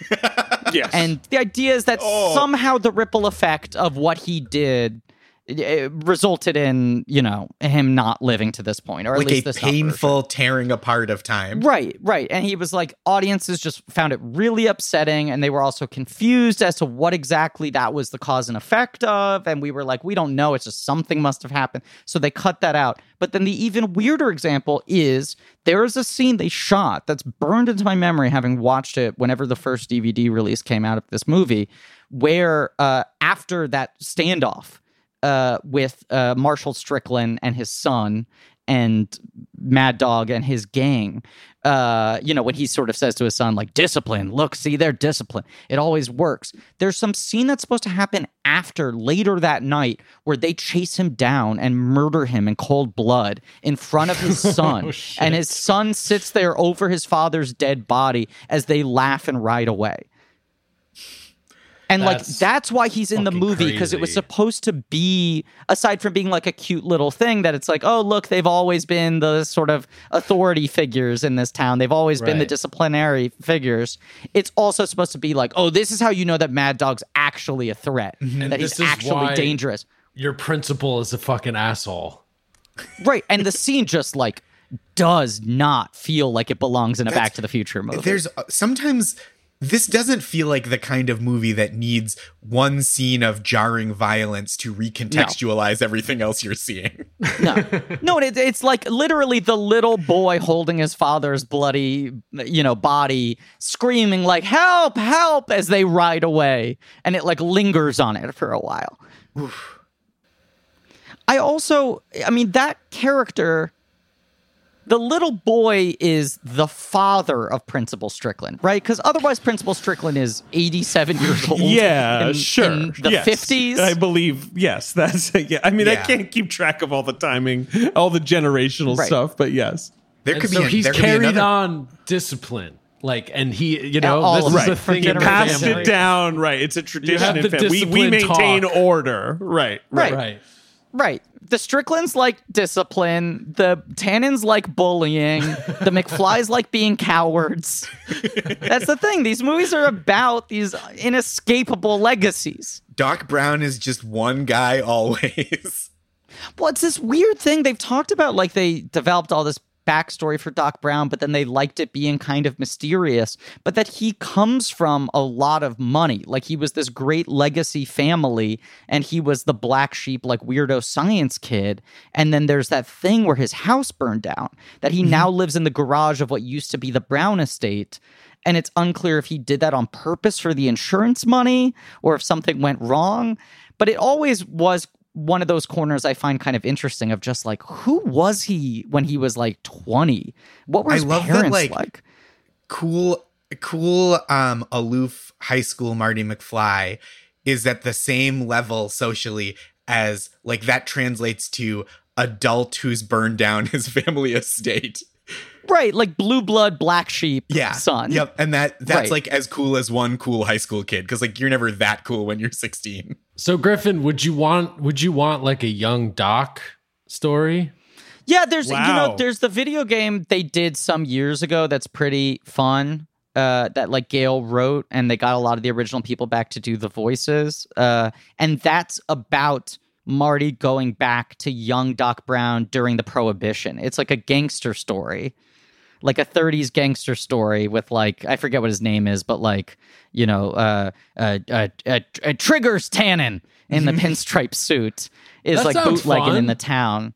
It's pretty fun. And it's like Doc Brown, who's so scatterbrained as like a 20-year-old. I think he works as a patent clerk and he like doesn't believe in himself as an inventor and everyone just thinks he's a fuck up.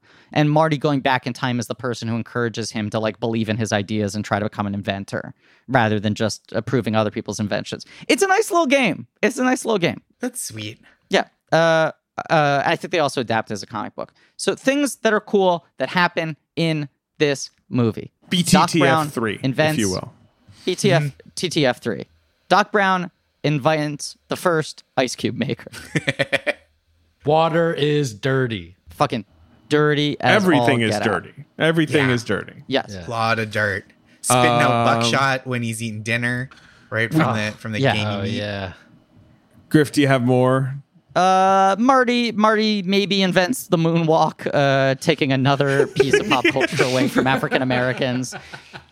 That's one moment, not even because of the Michael Jackson association, but that's like the one moment that feels a little bit like too shitty time travel comedy, you know? Like, I feel like Back to the Future always toes the right line of not doing like, take my word for it, no one will ever buy a Pablo Picasso painting. Mm-hmm. Like, I feel like they do just the right amount of Clint Eastwood jokes in this. They just get away with it. But something about the moonwalk thing just feels a little bit like too cute for me. Yeah. There's stuff like that feels like they're just trying to be like, well, we should do some of the fun tropes of the first movie again, right? Mm-hmm. Like just to kind of like give the audience some relief. Like, I don't know. But the big thing we should talk about is Clara. That's what I was going to say. Like, yes, there's lots of cute little things, but she's sort of the one successful new character that the sequels introduce, right? Like 2 doesn't really try to introduce a new character. I mean, sort of Elizabeth new versions Shue. of characters. Right. Yeah. But like Clara, it's not like Clara is a, incredibly complicated character. Like no one in this movie is particularly nuanced, but like she's just a very sweet winning character from minute 1 and just gives the whole thing a little bit more weight. Well, Mary Steenburgen is like one of the most sincere actors alive, right? Yes. Which we love her so much in kind of movie. Well, Melvin and Howard. Well, book club, obviously book club as well. Yes, the upcoming book club too. Elf, Zoe's Extraordinary Playlist. The clubbing. Yes.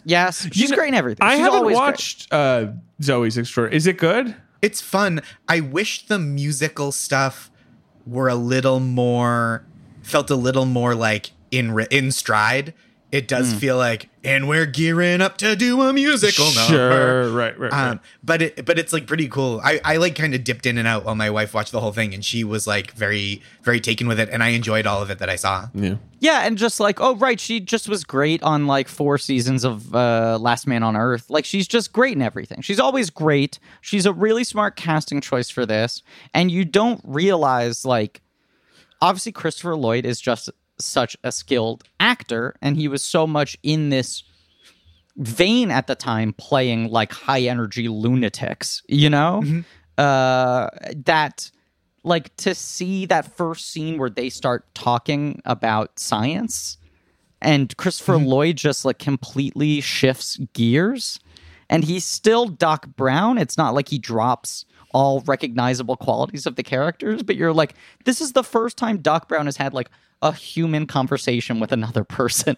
Really? And I think it's more impressive because she doesn't like come out of nowhere. They call the shot at the beginning, right? Yes, When they say yes. like his beloved Clara. And so you know that she's coming, Right. and you know that they're going to resist it. So she has to be so winning. And so it has to feel so authentic and organic that you along with Marty like give up trying to be like, no. Right. We have to undo this because this means Doc's going to die. And also the second pull, or the second like elevation of like, he's there, Doc's gonna die in a week, he doesn't even know who Clara is, and yet he will be buried by his beloved Clara. Like, that's how fucking charming this person's gotta be. Yeah. It's a 1 week romance. And Doc has already said like, oh, it doesn't matter. I don't know any Claras, so it doesn't matter. And Right. so I don't they're all believe in set love. against it. You can't fall in love with someone that quickly. Right. Like, it's a pretty beautiful setup in that way, you know, where they just lock you into understanding the timeline and the consequences, and you don't think there's any way you would buy them. But she just is so fucking good. Such a smart casting choice. I always liked that she got on the poster and like above the title billing, which apparently was a last second decision for them. Like, it was in the last couple of months, they revised the poster and said like, you know what, let's add her on there. But aside from the symmetry, the niceness of like, the first movie is 1, the second one is 2 people, the third one is 3 people. Right. It also feels like she makes herself the third most kind of important character in terms of agency in this franchise. Well, I think Biff has to be number 3. Because you got all the Biffs. You got all the Biffs, though. Yeah. What I'm saying is, I feel like the Clara of Biff, everyone else is so beholden to the timeline, you know, even though Biff is the one who disrupts it with the fucking book. Right. I'm saying like Clara is very much an independent thinker. She feels like your big third hero alongside Marty. I had always figured she got on the poster just because she has an Oscar. Like that kind of just kind of gets you extra weight in terms of the poster. But that's cool. Good for her. I was looking through like a Back to the Future book, and it had like all the different drafts of the posters and how they were planning on doing totally different things for the 2 and 3 posters. Like, it's one of the best ideas this franchise had. The final poster for the first movie, they landed on like 2 months before it came out. There are like 80 different poster designs that are all good and taglines that are good, but none of them would have had the same impact, and the movie would not have been such a big hit. And then for the second one, they were like, we don't want to repeat the same image. And then they landed on it at the last second because they were like, fuck, nothing else working. We'll just do the same thing, but with them coming out of the car with the future clothes. And then 3 was the same thing, and they added her at the last second. Right. I'm looking. Originally, it was going to be the bear. It was going to be the bear. It was going to be the bear was the third. Bart was just gonna have the whole poster. Marty, Doc, Bart. I'm seeing one one concept art where he was like on a watch, like Marty is sitting on a stopwatch essentially. Right. He's like kneeling on it. And I get it. I mean, I have a little segment I want to do at the end of this episode about the posters that could have been. Wow. Okay, I'm excited. Just a little segment. Just a little seggy. No, I get you.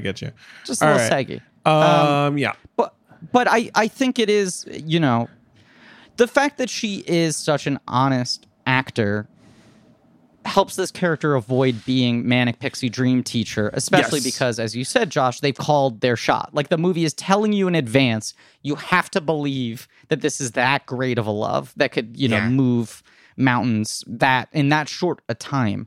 And it also just is so nice where you're like, Doc and Marty are friends, but Doc is always kind of just talking at people. Yeah. Like, Doc is always just kind of monologuing his own understanding of what's going on around him and thinking out loud. And then when Clara, like, asks him about science, it's like, oh, this is the first time he's, like, slowed down and spoken at a normal human volume. Yeah. Like, it's the asked first time, like, questions right. that aren't urgent. When he says, like, I'm a student of all sciences, you're kind of like, I guess he So is. Like, you sweet. hadn't thought about that before. Right, and that he's assumed this defensive position his entire life. On top of him being this disgraced member of his, like, elite blue blood family, also the fact that he's, like, constantly having to outrun Libyan terrorists and shit. Like, he's very much this renegade outlaw scientist, and it feels like he has no allies in the town to the degree that his only friend is a kid who likes his gadgets. But Marty never seems interested in science. He never gets the fourth dimension thing. The thing about, though, Doc being an old guy is they get away with it being chill for kids and fun. But now it's about, like, love and this old guy, like, fucking, It's weird. That's what I always remembered as a kid, just being like, I don't know if I want to know about this adult romance. I wasn't into it. You didn't want to think about Doc Brown getting some. No. Fair enough. It's so chaste, though. They, like, kiss It is very chaste. on their horses under the stars, and there's, like, a shooting star that flies by them. It feels like so Disney. It's also so sweet when Doc, just to see Christopher Lloyd see her on the train at the end of the movie and light up. Like, he just plays that so perfectly. It definitely feels like, to some degree, the conception of this movie was, let's, like, give Christopher Lloyd a gift for doing all the heavy lifting on these last two films. Right. And right, also right. because now we've probably doomed him to playing this type of character for the rest of his career. Like, this is the one circumstance in which we can get a studio to give us tens of millions of dollars to have Christopher Lloyd be a romantic lead as an adult elderly man, Yeah. It's nice. He's just such a good fucking actor. He's great. He is. Even just, like, the final time train speech, the thing I butchered at the beginning of this, is so, like, and if you dream it, you can make it happen. It's, like, so, like, when you wish upon a star kind of stuff. But he really, you feel like he believes what he's saying at all times. It's a very earnest movie. Very earnest, right? From Yep. top to bottom. I mean, this is a movie where taking one shot of whiskey makes you fall unconscious because it's a great That scene. joke got me. That joke gets you. How many drinks has he had? And they go, that's the first one. The whiskey does, I though, laughed. like, smoke when it spills out. So, like, they're making that whole, like, it's so strong joke, which is really funny, Right, too. right. Because it's like the Wild West. So, like, God knows Right. what they're actually drinking. But, like, Christopher Lloyd is one of the funniest physical actors. Like, I mean, he's got Yes. Addams Family Values coming up a couple years after that. Like, he can sell just falling over like that better than anyone.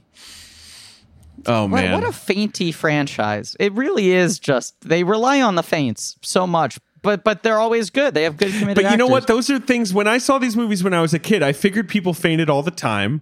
I figured that calling someone a chicken was like a fucking slur because the way Sure. that it's treated in this movie. I was like, geez, you really can't call someone that.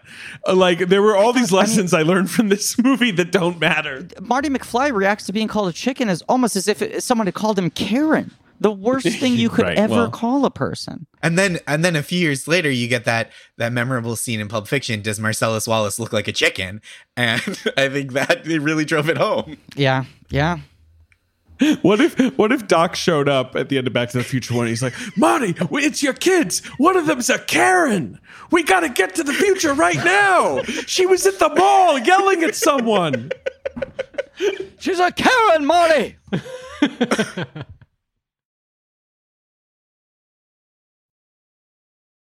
Can we talk about the biggest performance in this movie, the most important performance in this movie? Sure. A little three-person collective I call ZZ Top.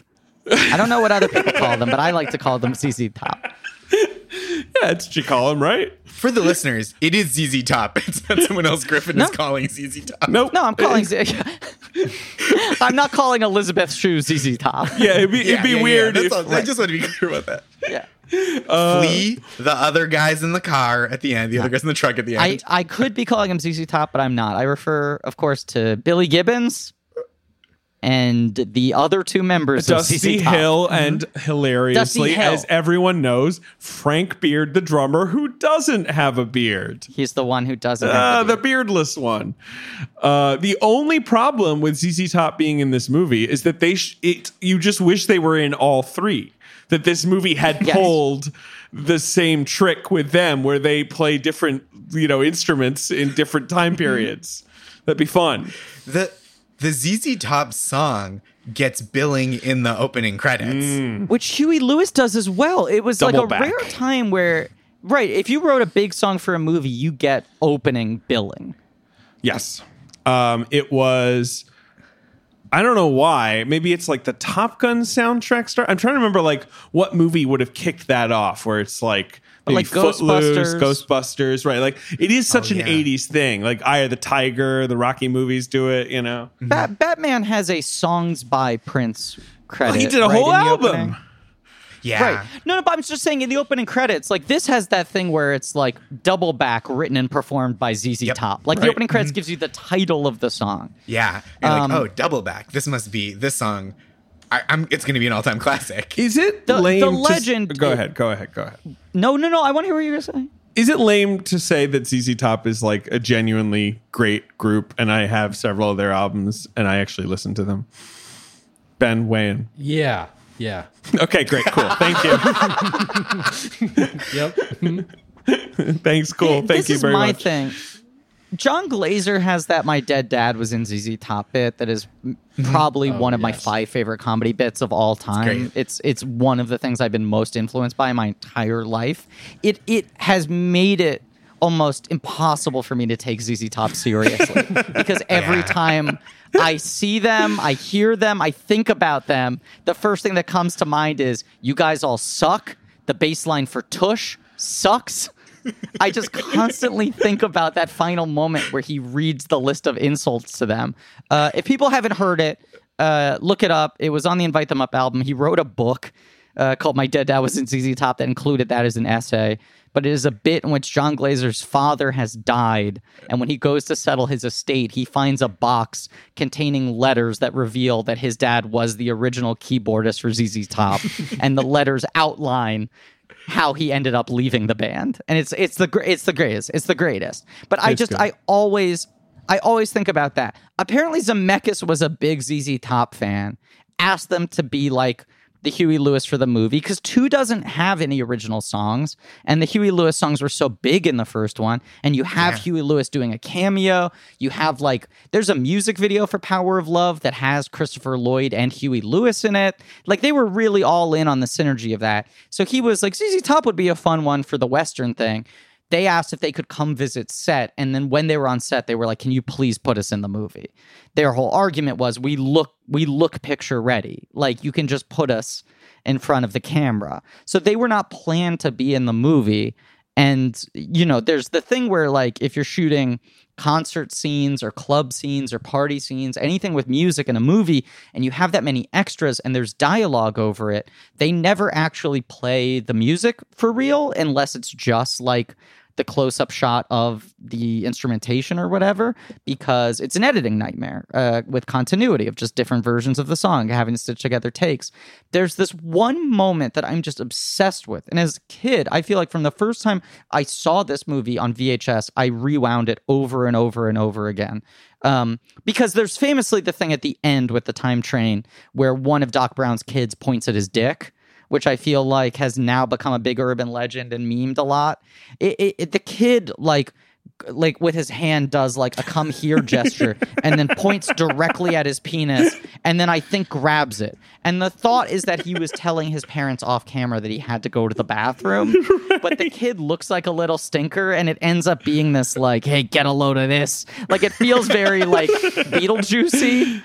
in like a provocateur moment. I'm trying now. I'm watching. Of course I've heard this before, but I'm trying to remember. Is it the second kid? I'm looking. I'm watching. It's the littler kid. It's the littler kid who looks Vern. devilish. Vern. Oh, right. Right. But the moment that I've always been obsessed with is it's like the mayor of Hill Valley comes back after the fight has been, at least put off for a couple of days. And he's like, okay, everybody, let's get back to partying or whatever. And then ZZ Top does that move where they spin their instruments. Yes. Classic. Which I guess is something from their live performances that Zemeckis thought would be funny to have them do in this movie. So they jerry-rigged these things to make the drums and the guitars spin around. But then when they stop the spinning and they start playing again, it is so clear that they are not playing their instruments, that he told them, like, you can't play it for real for sound reasons. And they're so bad for professional rock stars who had been together for like almost, 20 plus years at that point. They are so bad at miming their instruments that their hands are like inches away. And the one guy, as he's strumming on the guitar, just goes like this. He just opens and closes his palm in front of the strings. And the other guy just kind of goes like this. Like he just kind of wiggles it.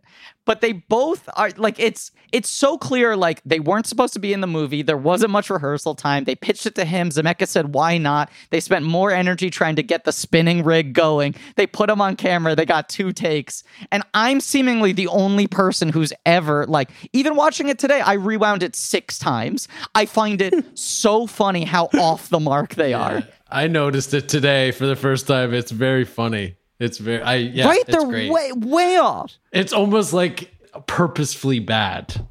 It looks like actors playing musicians who have never held an instrument before. And so it's weirder that it's guys who are not actors who play instruments for a living because they just can't fake it. They can't act. And David, I guess ZZ Top is just so fucking real. They can't give you no bullshit. Oh, God, it's so cool when they swing the guitars around, though. I'm watching it again now. I'm just having a blast. And it's cutting to, like, Bob Gale explaining something about ZZ Top. I guess about whatever, like, rigs they, had to wear to spin the guitars. God, ZZ Top should be in more movies. They should, like, be in the MCU or something. Are they still hanging out? Do they like Trump or something? Am I going to get bummed out right now? I shouldn't even. They do. So hold on. We can't. Let's not say they do have real Trumpy faces, but we can't judge a ZZ Top by their cover. Wait a second. I don't know. Wait a They're second. so close to Ted Nugent. I mean, I feel pretty confident. David, November 9th, 2018. Headline: ZZ Top's Billy Gibbons fires his opener for wearing a Make America Great Again hat. There you go. There you go. I was wrong. All right. Thank you, Billy Gibbons. So, all right. Plot stuff, guys. I mean, he gets dragged by Biff, who's riding a horse. Yeah. There's that. That's no good. There's Doc's cool. There's Doc's cool gun. Oh, yeah. Yeah. I like all of Doc's inventions. It's the best joke in, dare I say it, A Million Ways to Die in the West, the Seth MacFarlane Western comedy. Fucking hell. You're canceled for bringing that up. It's got one good joke where Seth MacFarlane is like running away from Liam Neeson or something, and he hides out in a barn and then turns around and it's Christopher Lloyd working on the DeLorean. And he's like, oh, duh, what? And then puts the tarp on top of it. That sounds like a terrible joke. Fun. I think it's funny. I like it. You just like Back to the Future and you're an easy fucking mark. Admit it. Correct. The easiest. Oh, God. I mean, I'm watching it and I'll say Lloyd is committed. I'm watching the clip. That's what's fun about it. Right. Lloyd's Yeah. like, he and basically I think the still timing looks of the the reveal same. is good. Right. And it's nice that they got the real Christopher Lloyd instead of having someone dressed as him where you only kind of see the, that the would hair blow. and the jacket. Yeah. Right. Or like some epic movie shit where it's like a Mad TV cast member playing him. I hate to dig into this, but that's another example of a movie where it's like Seth MacFarlane has this big hit with Ted, And they're like, well, what do you want to do? And he's like, I want to do a Western comedy. Like, again, Hollywood would never be like, oh, that sounds like a great idea. No. They let him do it because he just made a hit.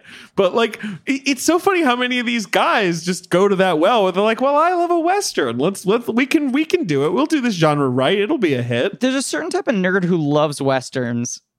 I also think you're not mentioning the crazier part of A Million Ways to Die in the West, which is Ted is this humongous hit, and he's like, okay, it's a comedy Western. And they go, great. Who are you thinking for the lead? You want to bring Wahlberg back? Is there anyone else? He's like, no, I'm the guy now. He really put himself front and center in a way that, like, unless he was already making zillions of dollars for the company, they'd be like, what the fuck are you talking about, dude? He hosted the Oscars. I know. It's a wild thing. It's also wild that, like... I forgot about that. He made so much money for Fox, right, with his shows. Sure. And then he is like, I'm finally ready to make a movie. Here you go, Ted. And it feels like that's the kind of thing where the studios go, look, you've been so big for us, whatever it takes to make you happy. And Fox was like, fuck you, that sounds dumb. Like, we're not making your goddamn teddy bear movie. And then Universal made it and made so much goddamn money. And he was like, smell you later. Well, now I'm a Universal movie guy. Universal, here we go. 2 more movies coming. And then Ted 2 bombed and A Million Ways to Die in the West bombed. Yeah. Ted 2 bombed. I mean, and then he was like, okay, I guess I'll bring back Cosmos and I'll do a Star Trek show that I will pretend is a comedy, but immediately reveal is not a comedy. That's it's the just Star weirdest thing in the Trek. world. Yes. Right. That everyone was like, it's a parody. And he's like, I told them it was a parody Right. so they would let me make it. And after episode 2, there are no more jokes ever again. Right. It's literally just him being like, I get that they don't want to make Star Trek like I love it, which is just like people on a ship, you know, having adventures episode by episode. But damn it, I'll do it. Like, I don't care. Like, I'll just... He like tricked them into doing it. Yes. But also, even if it were still a parody, it were what he sold them originally, the pitch of it's a Star Trek parody and I get to play Captain Kirk this time. Right. Is wild. They're like, wait a minute, you're a TV star? And he's like, yeah. Why I am not? now, because I just decided I am. And I fucking sing. Yeah. Dude, you? Right. That's the other thing. And yeah, and I'm going to be America's 21st century Sinatra. You are? Yeah, I am. Fuck you. Who says no? American Dad is I still had a on. Grammy-nominated album. I had a Grammy-nominated album called Music is Better Than Words. You did? Yes, I did. Yeah, I'm Seth MacFarlane. Nothing I've done makes sense. Does Seth MacFarlane have the biggest blank check in show business? Tell me how many albums he's released, Griffin. Just guess a number. 6. 6 albums. How did you know that? I had a feeling. 5 seemed too few. 7 seemed too many. 7's gauche. Yeah, Seven's gotta be. Seth Come on. MacFarlane, it feels less like a blank check than a heat check. Does that make sense, David? I know Yes. you're a Yes, basketball Josh, guy. yes. Thank you. We are 2 basketball fans is exactly what it is, because he, even with the bounces, like, he still always has the constant revenue stream of the 2 cartoons. Mm-hmm. So he'll just every so often he'll throw one up, like, you know what I mean? Like, well, sci-fi show, like, jazz albums. And I don't know, like, are the jazz albums successful? Maybe they are. Like, what's the ceiling of success on a jazz album anyway? You know, it's not like these things need music. Right, it's not like these things need to sell like 1 billion records, right? Like, that's the thing. It's like, I bet Seth MacFarlane's jazz albums are amongst the highest selling jazz albums of the last 10 years, just because he got more press than any other jazz album does, right? Yeah, I don't. Yeah. Look. We should wrap up the episode of Back. We can't get into the economics of jazz album releasing in the 21st century. I feel like it's just there's a lot to dig into. Right. I don't have a lot of research on this. It's a fascinating topic. David, you're right. We can't get into it. That's absolutely Patreon content. That is right. We do all 6 content. Seth MacFarlane jazz albums back to back. Yeah. What if we announced we were doing... Every week, it goes on the main feed. Every week, you do the top 5 Billboard jazz albums after you do the box office game. Right. Yeah, let's check the Billboard jazz charts right now. We announced we're doing a Seth MacFarlane miniseries, except main feed is just the albums and Patreon is the movies. Man, I mean, Jesus, the fucking number one. You know who's number one on the Billboard Jazz chart right now? Seth MacFarlane. No, Frank Sinatra. Good for him. He's fucking killing it. Number 2 is Nora Jones. Number 3 is Miles Davis. They don't fuck around. It's just the Kings. Michael Bublé is 4th. And number 5 I would have guessed Bublé was up is there. Louis Armstrong. It's 5 people. You're like, sure. There you go. Well, like, okay, here's the thing. I'm looking at chart positions for his first album. Music is better than words. U.S. Billboard 200, peak position 111. Peak On the position on the Billboard 200? jazz on the Billboard 200 all around. Peak position on the jazz chart 2. Number 2. It didn't hit the number 1 spot, though. But it probably was Sinatra. I was going to say it's probably not a modern day artist who's beating him. He's probably just constantly in Sinatra's shadow. He came at the King and he missed. He did. Mm-hmm. That's how Seth MacFarlane thinks of Seth MacFarlane. Like, I'm just constantly in Frank Sinatra's shadow. Like, what an image of yourself. It's he's living heat check. He's Dion Waiters. He is Dion Waiters. Like, who, Josh, do you know, will win a ring this year? No matter what, because he's on both teams that are in the finals this year. No, oh right, I forgot He that. started 'Cause this was still the season Right. where he took that edible on the flight and freaked out and got suspended. Yes, he started the year on the Heat, took an edible, freaked out on an airplane, got fired, and now plays for the Lakers. This is the year of Dion Waiters. Yes. He won 2020. He won 2020. What a victory. Good job, Dion. I know. For the listener at home, Griffin just fled the Zoom call once you guys started talking Without about a word. basketball. Yeah, just disappeared. I'm sorry I hijacked your podcast where you guys know things and are funny and smart just to talk about the NBA finals. That's quite all right. I love to talk Josh. about the NBA finals. Griffin's back. Not the first time, won't be the last. I used that moment when I would have nothing to contribute as an opportunity to get the thing I wanted for the final segment.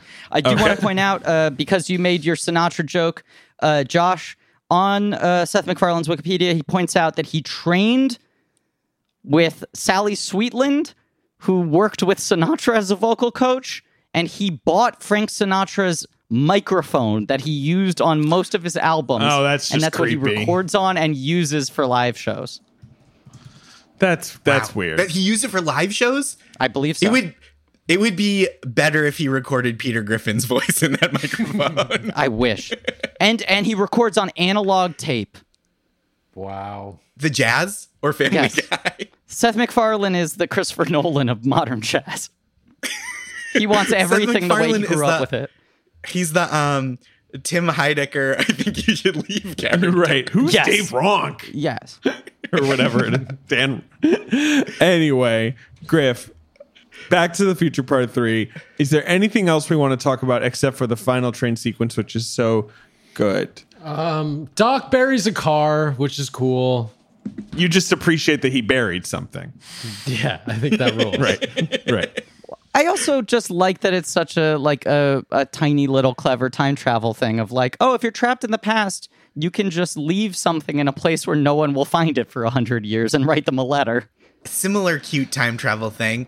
Marty showing up, Doc saying, "Who dressed you like that?" And Marty saying, "You did." Always Like fun. A cute little joke. Always fun. Yeah, so Ben, if you had a DeLorean, you could bury jeans, go 100 years in the future, unbury Yeah. the jeans there. They'd be 100-year-old jeans, and then bring them back to the present. Those would be worth so much. Yeah, those are hyper buried jeans. It'd be great. But yeah, no, I just love the final trains. Maybe I'm just a sucker for trains, but I'm just into repeating the stakes. Yeah, I am. Yes. The stakes are fun. It's the classic Zemeckis stuff of just like it excels because it's so well defined. You understand exactly what needs to happen, how, at what moment, where everything is in relation to everything else. They've gone over it so many times. And it's once you have like Clara on the side of the train, it feels like them riffing on Buster Keaton too, like them doing the general thing. I also love that they keep the hoverboard in play, but they don't overuse it in this movie. You reestablish it at the beginning when you have that shot of him like napping with his feet up on the hoverboard.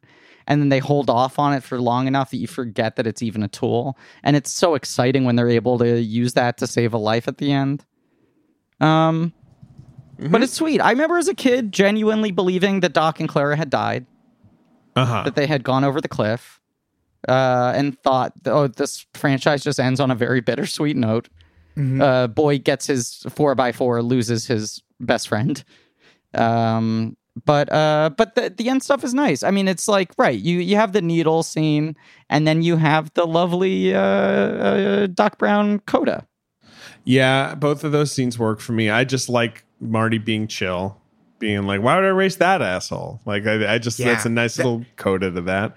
And then the time train, I'm just so into the time train. What? No, I'm sorry. What do you want to say about Needle? I was just going to say, it super works. Like, it is the even more believable than anything in the Wild West when he's like, I don't have to like race these dudes. You get the feeling of like, oh, he's like made that progress that we're supposed to, we're buying in that this is his evolution as a character. Definitely. As much as the chicken stuff is not very gracefully worked into these two movies, it does pay off there. Like, that is the moment you want of that much shoehorning.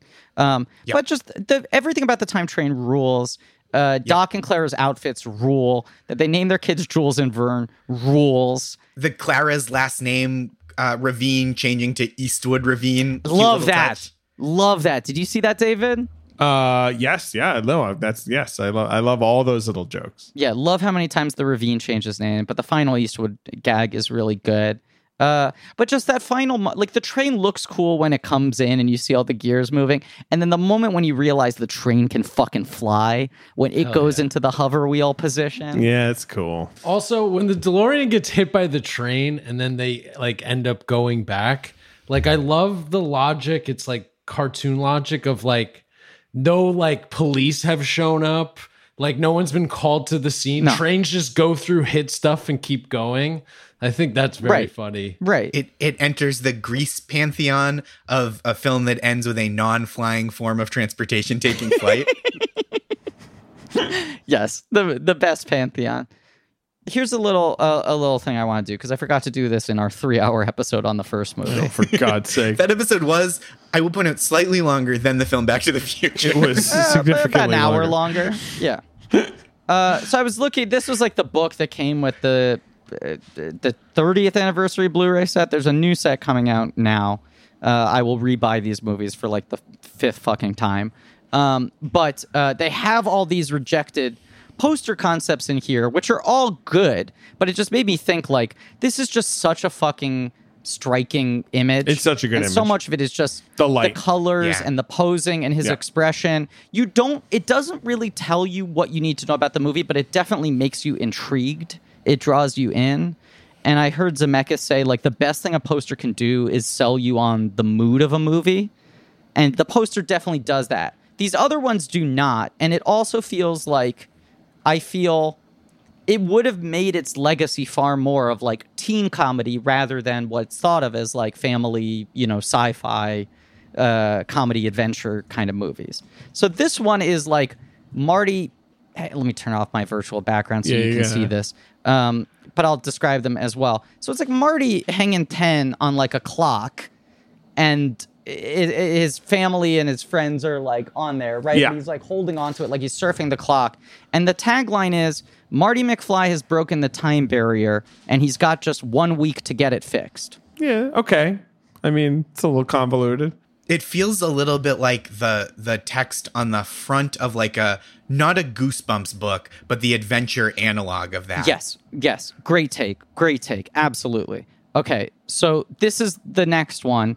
It's the one I think you were talking about, David, where he's trapped like in the clock. So you can see here, he's in like the face of the clock looking at his parents, shocked. And the tagline is, 17-year-old Marty McFly got home early last night. 30 years early.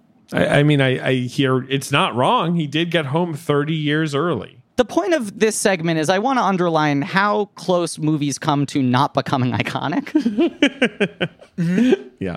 Even you pointed this out on the original Back to the Future episode a couple weeks ago, but Back to the Future as the title is like kind of a bit, right? Like until you see the movie, you can only really imagine. And as someone who worked for 5 years on a TV show whose name was a bit, people don't remember it until it becomes a thing that is like part of their regular life. Like people, when I worked at Last Week Tonight, people would be like, oh, I love that show This Week with John Oliver. Like just got it wrong constantly because the name is a bit, not like an intuitive description of a thing. Oh, now I want to find what it was because it's like a legendary story that they hated the title. Oh, you talking about the like Spaceman from Mars thing? Right. Yeah. Yes, that's what it is. Right. It was Ned Tannen was the name of the executive at Universal who wanted them to call it Spaceman from Pluto or whatever it is after the book. I'm going to look it up exactly because it's so funny. He wrote this memo that is so demented that Steven Spielberg responded to it by being like, that was a very funny joke. And the guy couldn't call it, like couldn't be like, I was serious, because Steven Spielberg had just been like, okay, like, you know, it's Sid Sheinberg. That was Sid Sheinberg, who was their supporter. Ned Tannen was a guy who worked at Universal and I think fucked over Zemeckis on I Want to Hold Your Hand, which is why the Tannen family has that name in the movies. Right. You're right, Griff. It's Spaceman from Pluto. And he's like, I think this title's no good. It doesn't sound like a genre movie. I think it needs a better title. We should call it Spaceman from Pluto. You'll just have her refer to him as a spaceman from Pluto instead of like Darth Vader or whatever that joke is. And so that's how you get that into the movie. And then it sounds like an old-fashioned science fiction flick. So problem solved. And Spielberg replied with like, great joke memo. And Sid Sheinberg just was like, didn't bring it up again. Spielberg like laid it on thick. He said like, Sid, as you know, no time is more stressful than the couple of weeks leading into production of the movie. For that, I must thank you for giving us such a great laugh in the offices of Back to the Future. You really helped take he just fucking embarrassed the guy so hard because he was like, that's the only way he'll back down from this. Other taglines, I'm just going to speed round through these. This poster is just the 3 feet of George and Lorraine and Marty. Like it, where is it here? There they are. There. And it's standing there. Marty McFly has just come between the most unlikely couple in high school. His parents. Like, it makes you realize how hard it is to sell the premise of this movie, because it is guy tries to not fuck his mom. Very Take My Wife, Please, but it's like, fuck my mom, please. Exactly. Please don't fuck my mom. Or no, I guess he is saying to his dad. Sid Sheinberg's other suggestion for the title was fuck my mom, please. Yes. We've got a PG movie called Fuck My Mom, Please. Let's do the box office game. Yeah, all right. This is the one Back to the Future not to make $100 million. Is that right? It makes 88 domestic. That's right. 244 worldwide. Yeah. So that's the thing. Like, I don't even know if Universal would have been like, let's definitely make a 4th anyway, right? Like, I know the movie's kind of wrapping up here, but like, it wasn't a huge enough thing for them to be like, Bobby, have you got any other ideas? Like, you know. First one was the highest grossing movie of its year. Someone did the math. It would have made like $900 million domestic. Right. It was like a hit beyond all measure. Yes. Right. Second one's a huge hit, but a major drop off. And then the third one like performed okay. And I'm sorry, I found the one other tagline I want to call out. Go ahead. Marty McFly's dropping in to surprise his parents. The surprise is that it's 13 years before he'll be born. All right. That's so sweaty. We get it. It's all earlier. Of these are so sweaty. Yeah. That's so sweaty. Right. The time one, I just love that the poster and the tagline they ended up with don't allude to the parent shit at all. It's just like, who's this young kid who can travel through time, apparently? Yeah, that's cool. Right. Yeah. He doesn't What's need to. cooler than Why that? does he want to see his parents? Right. Kid hangs out with parents is like such a weird pitch for a movie. Yeah, it also just made the mistake like of the Matrix movie, the back-to-back sequel thing where they're really close together. You don't get to build up anticipation. I think that rarely works. Like, it's not usually what people want. No, and people were very critical of the fact. Like, I remember as a kid reading old Mad magazines, they would do so many bits in like those couple of years about like Oh, Hollywood's so bankrupt, they put the trailer for the next movie before the first one's even ended. Like, Right. everyone was ragging Right. on There the you fact go. that there was the preview and the end credits of this. It saved them a lot of money doing it this way, and obviously, like, cast availability. Yeah. But then no one really attempted it again until Matrix, then Pirates of the Caribbean, and now, obviously, it happens somewhat more often. Lord of the Rings, Marvel movies shooting back to back. Yeah. But it's still often not the best strategy. All right, so it opens number 1. Now, the thing, Griffin, is that this is the week before Total Recall. Ooh. So some of these movies were in that box office game, but number 1, Okay, Back but to the that was Future Part 3. some time ago as well. It was. Yeah. Number 2, it's just these movies Does are it- kind of obscure, and I remember us talking about them. Go ahead. What is it? I'm sorry, just what's the weekend again? What's the opening weekend gross on Back to the Future? May 25th, 1990. It opens at $23 million. Okay. Number 2 was number 1 before. It's 2 movie stars, a man and a woman, billed above the title with their first names. Bird on a Wire? Bird on a Wire. Mel and Goldie, Mel and Goldie. which I've never seen. Me neither. I've also never seen it. Number 3 in the box office is one of the biggest hits of 1990. Was it the biggest? I think no. Because the biggest movie in 1990, as far as I know, is Home Alone. Yeah, correct. Well, no, it's actually not if you go worldwide. Do you know what's number 1 if you go worldwide? Oh Ghost. boy, Mr. Worldwide over here. Suddenly I'm talking to But- Pitbull. But come on. All right. Griffin, thank you for saying that. You're welcome. You're very welcome, Josh. I knew you would like that joke. I don't know if I'd make I it with a don't different know if guest. I don't know if I'm empowered to assign comedy points, but if I were, Of course you are. I would assign Of them course to you you. are. Are you kidding me? It means the world to me. Griffin, that's 5 comedy points to you, buddy. Was It Josh is right? Ghost. Is it Ghost? Ghost is the number 1 movie. He said it. I only said it because David said it already. Yeah. Okay. It's just wild to think that Ghost was the biggest movie. I mean, obviously, Ghost was a phenomenon. Dude. Anyway, Yeah. but this is the 3rd biggest. So those 2 are the top movies in 1990. This is the next one. Another colossal star-making phenomenon, the likes of which we'll never see again. Pretty Woman. Pretty Woman with Julia Roberts. And number 4 worldwide that year is Dances with Wolves. And number 5 is Total Recall. Back to the Future Part 3 is Wow. 6th biggest movie Okay. of the year. Okay, number 4 is this is the one that I remembered us talking about. You know, you got a comedy star. He's on the poster making this expression. He's Can like, you, oh boy. Can you, for the listener at home, maybe describe what I'm doing? He's kind of, He looks nonplussed. but I'm holding my hands out. What am I supposed to do here? Exactly. He's a comedy star that we all know and love. He has a job that some might consider an untrustworthy profession. Interesting. Okay, is this a lawyer movie? No, and in fact, the job he has. I remember this coming up. Okay.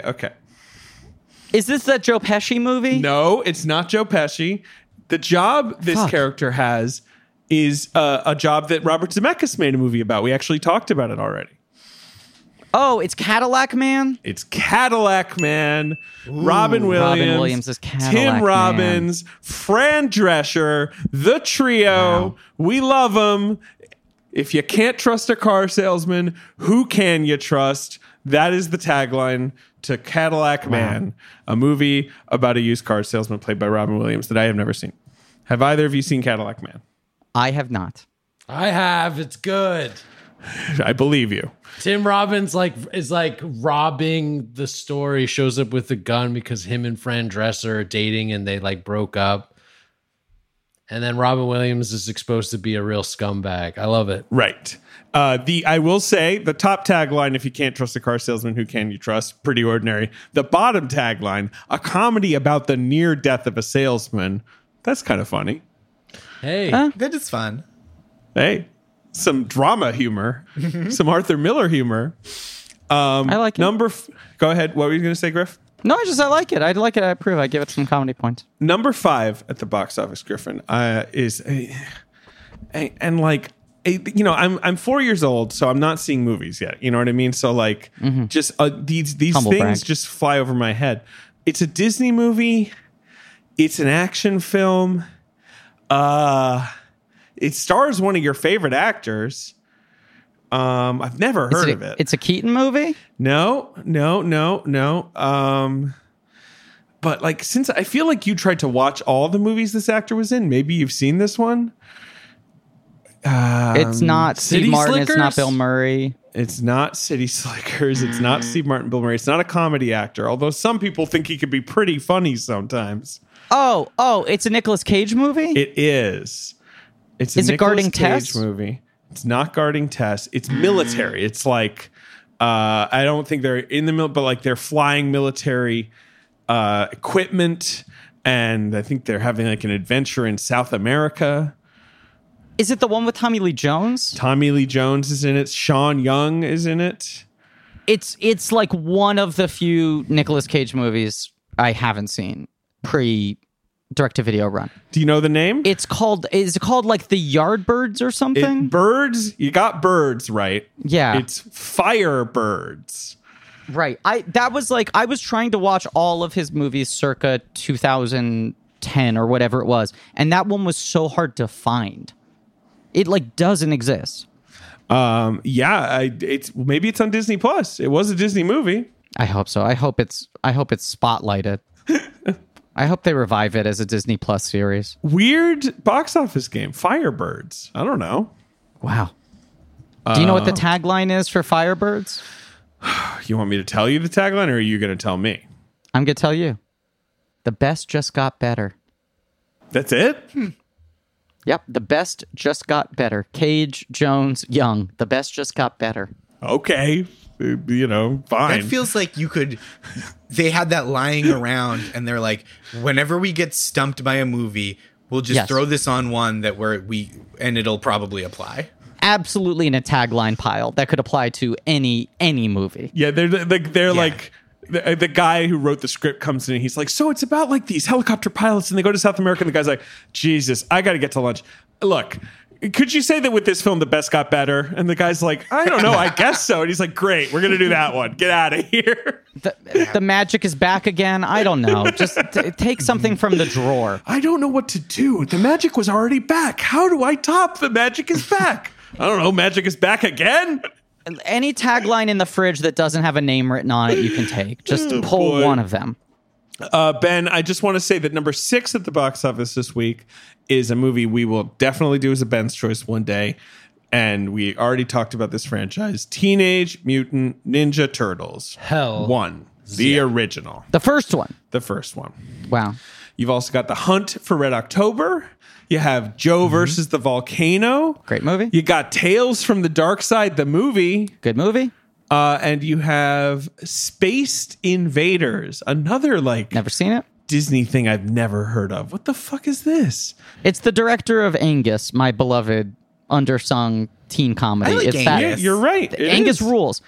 And I tried to watch that movie because I was such a fan of Angus. I was like, what if Patrick Reed Johnson secretly got this beautiful career? And that movie's kind of dog shit. Fair. What about Baby Invaders. Days Out? Baby's Day Out though. Do you like that movie? That movie's kind of fun, right? He's a baby. It's kind of fun. It's like the highest grossing film in the history of Manila or something. Manila is just a city. Wait, we're just. I don't know. I think Griffin, I swear we've had this conversation before. This is some deja vu We is absolutely happening have. for me. Yes. Okay. The episode's over. Josh, thank you so much for being on the show. Yes, Josh, thank you. Truly a pleasure. I had so much fun. We Such had a so gentleman. much fun. And one of the reasons we abused your kindness and bopped you around the schedule so much is we were just like, he's an ace in the hole. Whatever episode we get him on, he's going to make good. Josh was booked on the first episode of this show. We've just been fucking him over for originally 6 years. Booked to talk about the first 10 minutes of The Phantom Menace. That's what it was. It was the real kind of Jimmy Kimmel, Matt Damon kind of bit we've had going that no one knew about. No, this was so fun. I so appreciate you having me on. Thank you. Of course. I'm Come a back fan anytime. of the show, as I mentioned. Incredible. People Ridiculous. should watch Jesus and Mero, which rules. Absolutely. They're the best. They're They're the so best. funny. And people should rate, review, and subscribe. And go to blankies.reddit.com for some real nerdy shit. Check out our Shopify page for some real nerdy merch. Go over to our Patreon, patreon.com/blankcheca, where we're talking about the Alien franchise and doing some other fun stuff. Thanks to Ange Fergudo for social media helping make this show run. Thanks to Lee Montgomery for our theme song, Joe Bowen, Pat Reynolds for our artwork. Tune in next week for Death Becomes Her. Yep. And as always, Baby's Day Out was the most successful film in Calcutta. Calcutta. Okay. It was big in India, but specifically in Calcutta. It played at the largest theater for over a year, and they said that Baby's Day Out was more successful than Star Wars. Then Stomp? Star Wars. It's Saw? a very... Oh. Sorry. Stomp? No, that I was like weird rubric, but I don't know what American culture ports to India. I'm sorry. I know the episode's over. I've just discovered something I have to share. Go ahead. Please. Baby's Day Out was remade Sure. under the title Sisindri. And then there was a Malaysian remake of that remake titled James Bond. No, that can't be real. Yes, you're right. James Bond. They just called it James Bond. James Bond. Plot description: following the bankruptcy of their local business, 5 friends go into hiding only to stumble upon a baby who changes their lives. It's like in the remakes, a lot changed. There was a lot going on. It's a No different thing. character named James Bond in this cast. With the podcast long over, may I put in a tiny plug for my podcast as well? Of course. Oh, please. It's a great time to do that with the podcast being over because I'm bad as being a host. I didn't ask That's you no for plugs problem. earlier. I didn't mean to force it, but I was like, as long as we're doing little stuff at the end. It's called Make My Day. It's a comedy game show with one guest every week who's the only contestant, so they're guaranteed to win. And at the end, they win a $100 donation to the charity of their choice. That's all. It's great. Thank you.